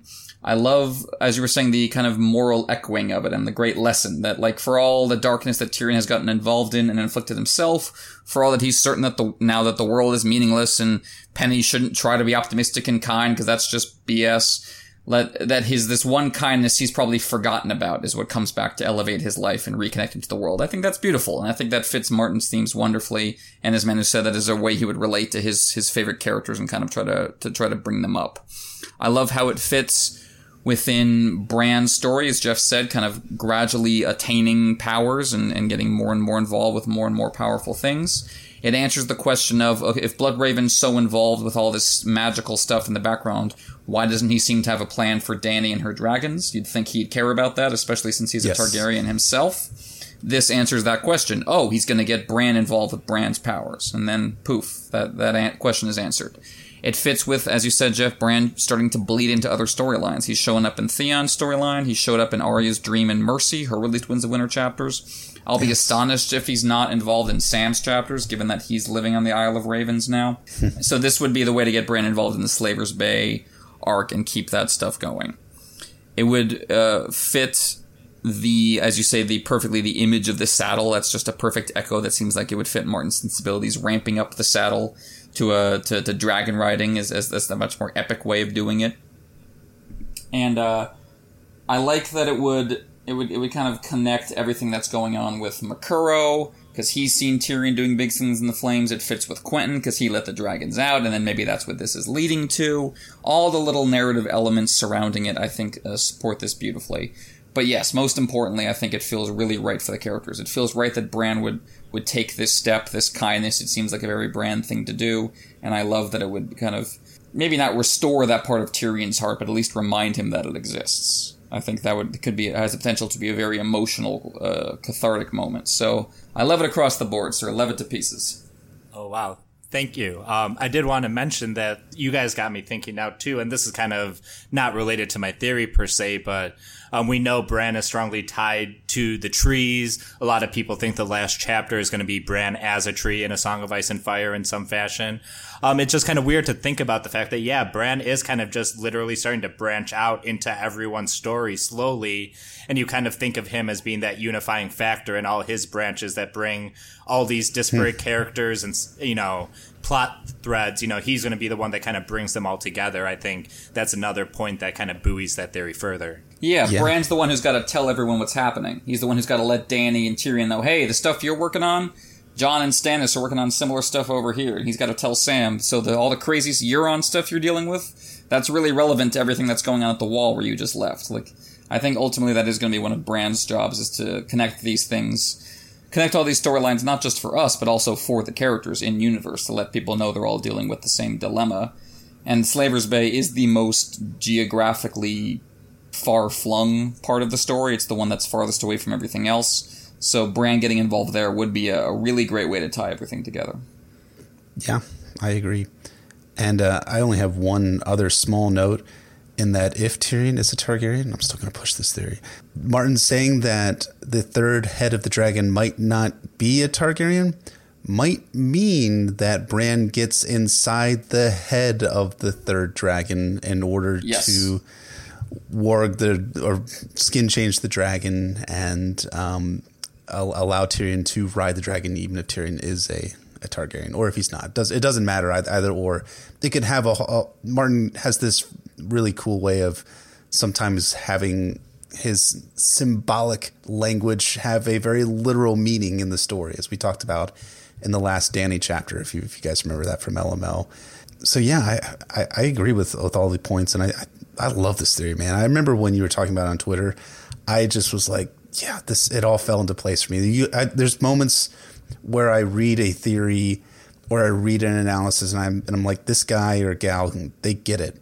And that was that moment for me where I was like, man, this guy fucking gets it. And it's great. I love it. And I really, really hope that's the direction that Martin takes A Song of Ice and Fire and takes Bran and Tyrion's future storylines for sure. Yeah, well, thank you guys very much. It was honestly a random tweet I made in response to someone or another, like, what do you think's going to happen in, the final books or whatever? And I just kind of threw it out there, and I think Mashable or BuzzFeed kind of did one of their listicle things, and they, grabbed that one of mine and said, I'm not crying, you're crying. About the emotional aspect about it. And then ever since then, I think that's when it kind of landed on your radar, Jeff. And then now as I keep going through the books and the shows and all the other supporting material, I kind of keep my eye out and have kind of fleshed the theory out from there. But it really was just kind of an offhand comment that kind of grew into something much larger, just because, like you guys have said, it just makes sense on many different levels, both narrative and thematically. Beautifully said, sir. So that's a fantastic theory. I think it's probably top 5 favorite theories in the past 5 years that I've read the books and have been involved in the fandom. But with every great and amazing theory, there comes a shitty, no good, bad theory that people should be thrown into a lake of fire for believing in. A good theory does not wash out the bad, and a bad not the good, or what have you. But I'd be remiss if I didn't at least bring this, because the last 2 seasons of Game of Thrones have introduced this time paradox aspect through the hold the door moment, and kind of being vague about who the three-eyed raven is and who the Night King is. So there have been a lot of bad theories about who Bran Stark is and whether this opening up of time in the story means that Bran might have been Bran the Builder, who raised the wall many years ago, or any of the other important Brans. So, first of all, clearly, Bran is every Bran ever is a bad and ugly theory. We completely reject it. But that said, in the description about old Nan, Bran does mention that she had lived so long, Mother had told him once, that all the Brandon Starks had become one person in her head. Now, if we extrapolate from the absolute truth that old Nan is always right, I think we have insurmountable evidence that, in fact, Bran Stark is every Bran Stark ever, from Brandon the Shipwright, Brandon the Builder, Brandon the Breaker, and everyone in between, including Ned's brother Brandon, who was burned alive in the Red Keep. So prove me wrong, gentlemen. This is where I have to admit that I kind of like that theory. I'll go. No. I'll leave the room. It's probably not true, but of all the tinfoils, that's one of my favorites. It feels like it's a little too silly, but it does feel like the kind of insane 70s psychedelic thing Martin likes. He's written about kind of hive minds and like people in, being one life in many lives in some of his stories before. And there is that thing about like the version of Bran the Builder who told Duran how to build Storm's End was a small boy who, quote, grew up to be Bran the Builder. Part of me thinks, maybe that was our boy. It's probably not it's probably not true, but lines like that from old Nan make me wish it is. Where it really breaks down for me is Ned's brother. Because, like, if Bran was really in his head, that just opens up a whole bunch of questions about why didn't Bran say anything, or how much control does he have. And I feel like it's the kind of thing Martin might start writing and then go, you know what, this is a little too complicated, I might need to abandon this. So for all we know, he was on it at some point and is not now. It's almost certainly not the case, but of many tinfoil theories make me roll my eyes because I'm a frustrated and an unhappy person. But that's one, is one that I admit tickles my fancy a little bit. Again, I'm ashamed. Just as long as Bran is not the goddamn Night's King. Like, I would take it that there's some sort of hive mind, or there's a part of the Stark DNA that flows from Brandon the Builder onto Bran now, which is true, right? I mean, Brandon the Builder is the legendary founder of House Stark, right? I think I'm right about this. I really should read these books at some point, Reading books? What?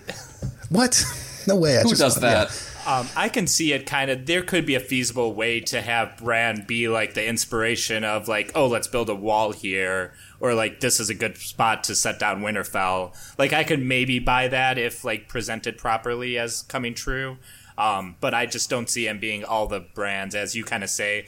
I think there's some brands it makes sense for, and then others, like Ned's brother Brandon, where the theory just completely falls apart and introduces more questions and kind of more what the fucks than anything of use. It might be Bran I would accept as a middle ground that he's just Bran the Builder is the other one he is. Not all the Brandons, maybe just Bran the Builder. I could see that appealing to Martin, of having Bran go back and be the first one.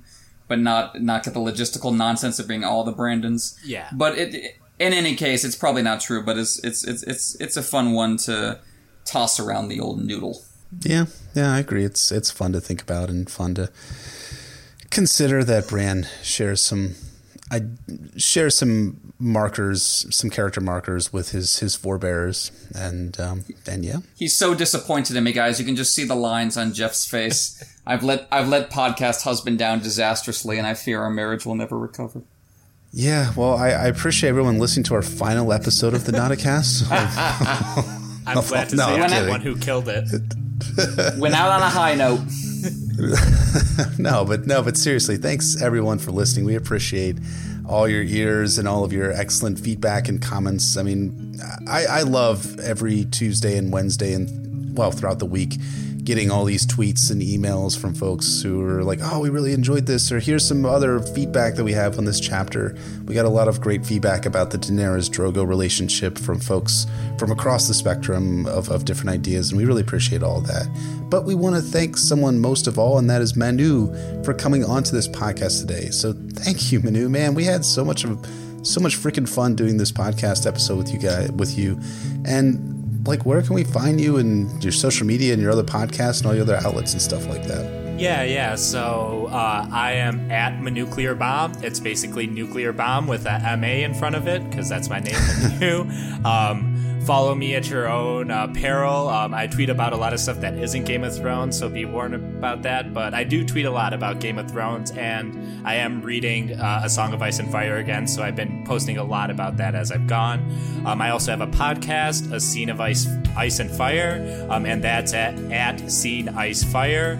And basically everything I do for the fandom, everything I write, everything I record, it'll come from my Twitter feed. That's usually the best spot to find it. If you like cats, you can find me at MaNuclearBomb on Instagram. I really just post pictures of my cat Gendry. So I want to thank you guys again for having me on. Like I said, I've looked up to you guys for the longest time. I'm very happy to call you guys friends, and now very happy to call myself a guest on your guys' podcast. And we'll have to have you guys on A Scene of Ice and Fire. So please slide into the DMs and let me know what scenes you want to talk about. Absolutely. It was our delight, sir. Thanks so much for coming on. We had a great time. As for you out there in Radio Land, you can find us on iTunes and SoundCloud and Podbean, where fine podcasts can be found. Rate and review us on iTunes, of course. If you haven't checked out our Patreon before, you can find it at patreon.com/NotaCastASOIAF. You can follow us on social media at NotaCastASOIAF on Twitter, or give us an email at NotaCastASOIAF@gmail.com.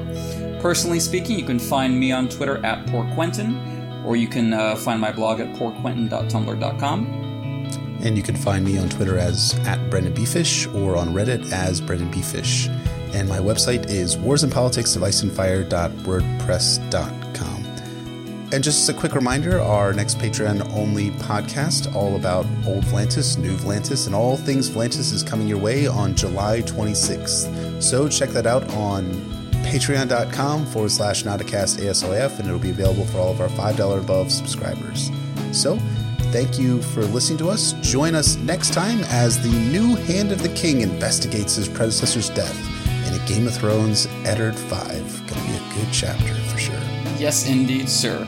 Thanks one more time to our illustrious guest, and hope you guys enjoyed it. Talk to you next time. See ya.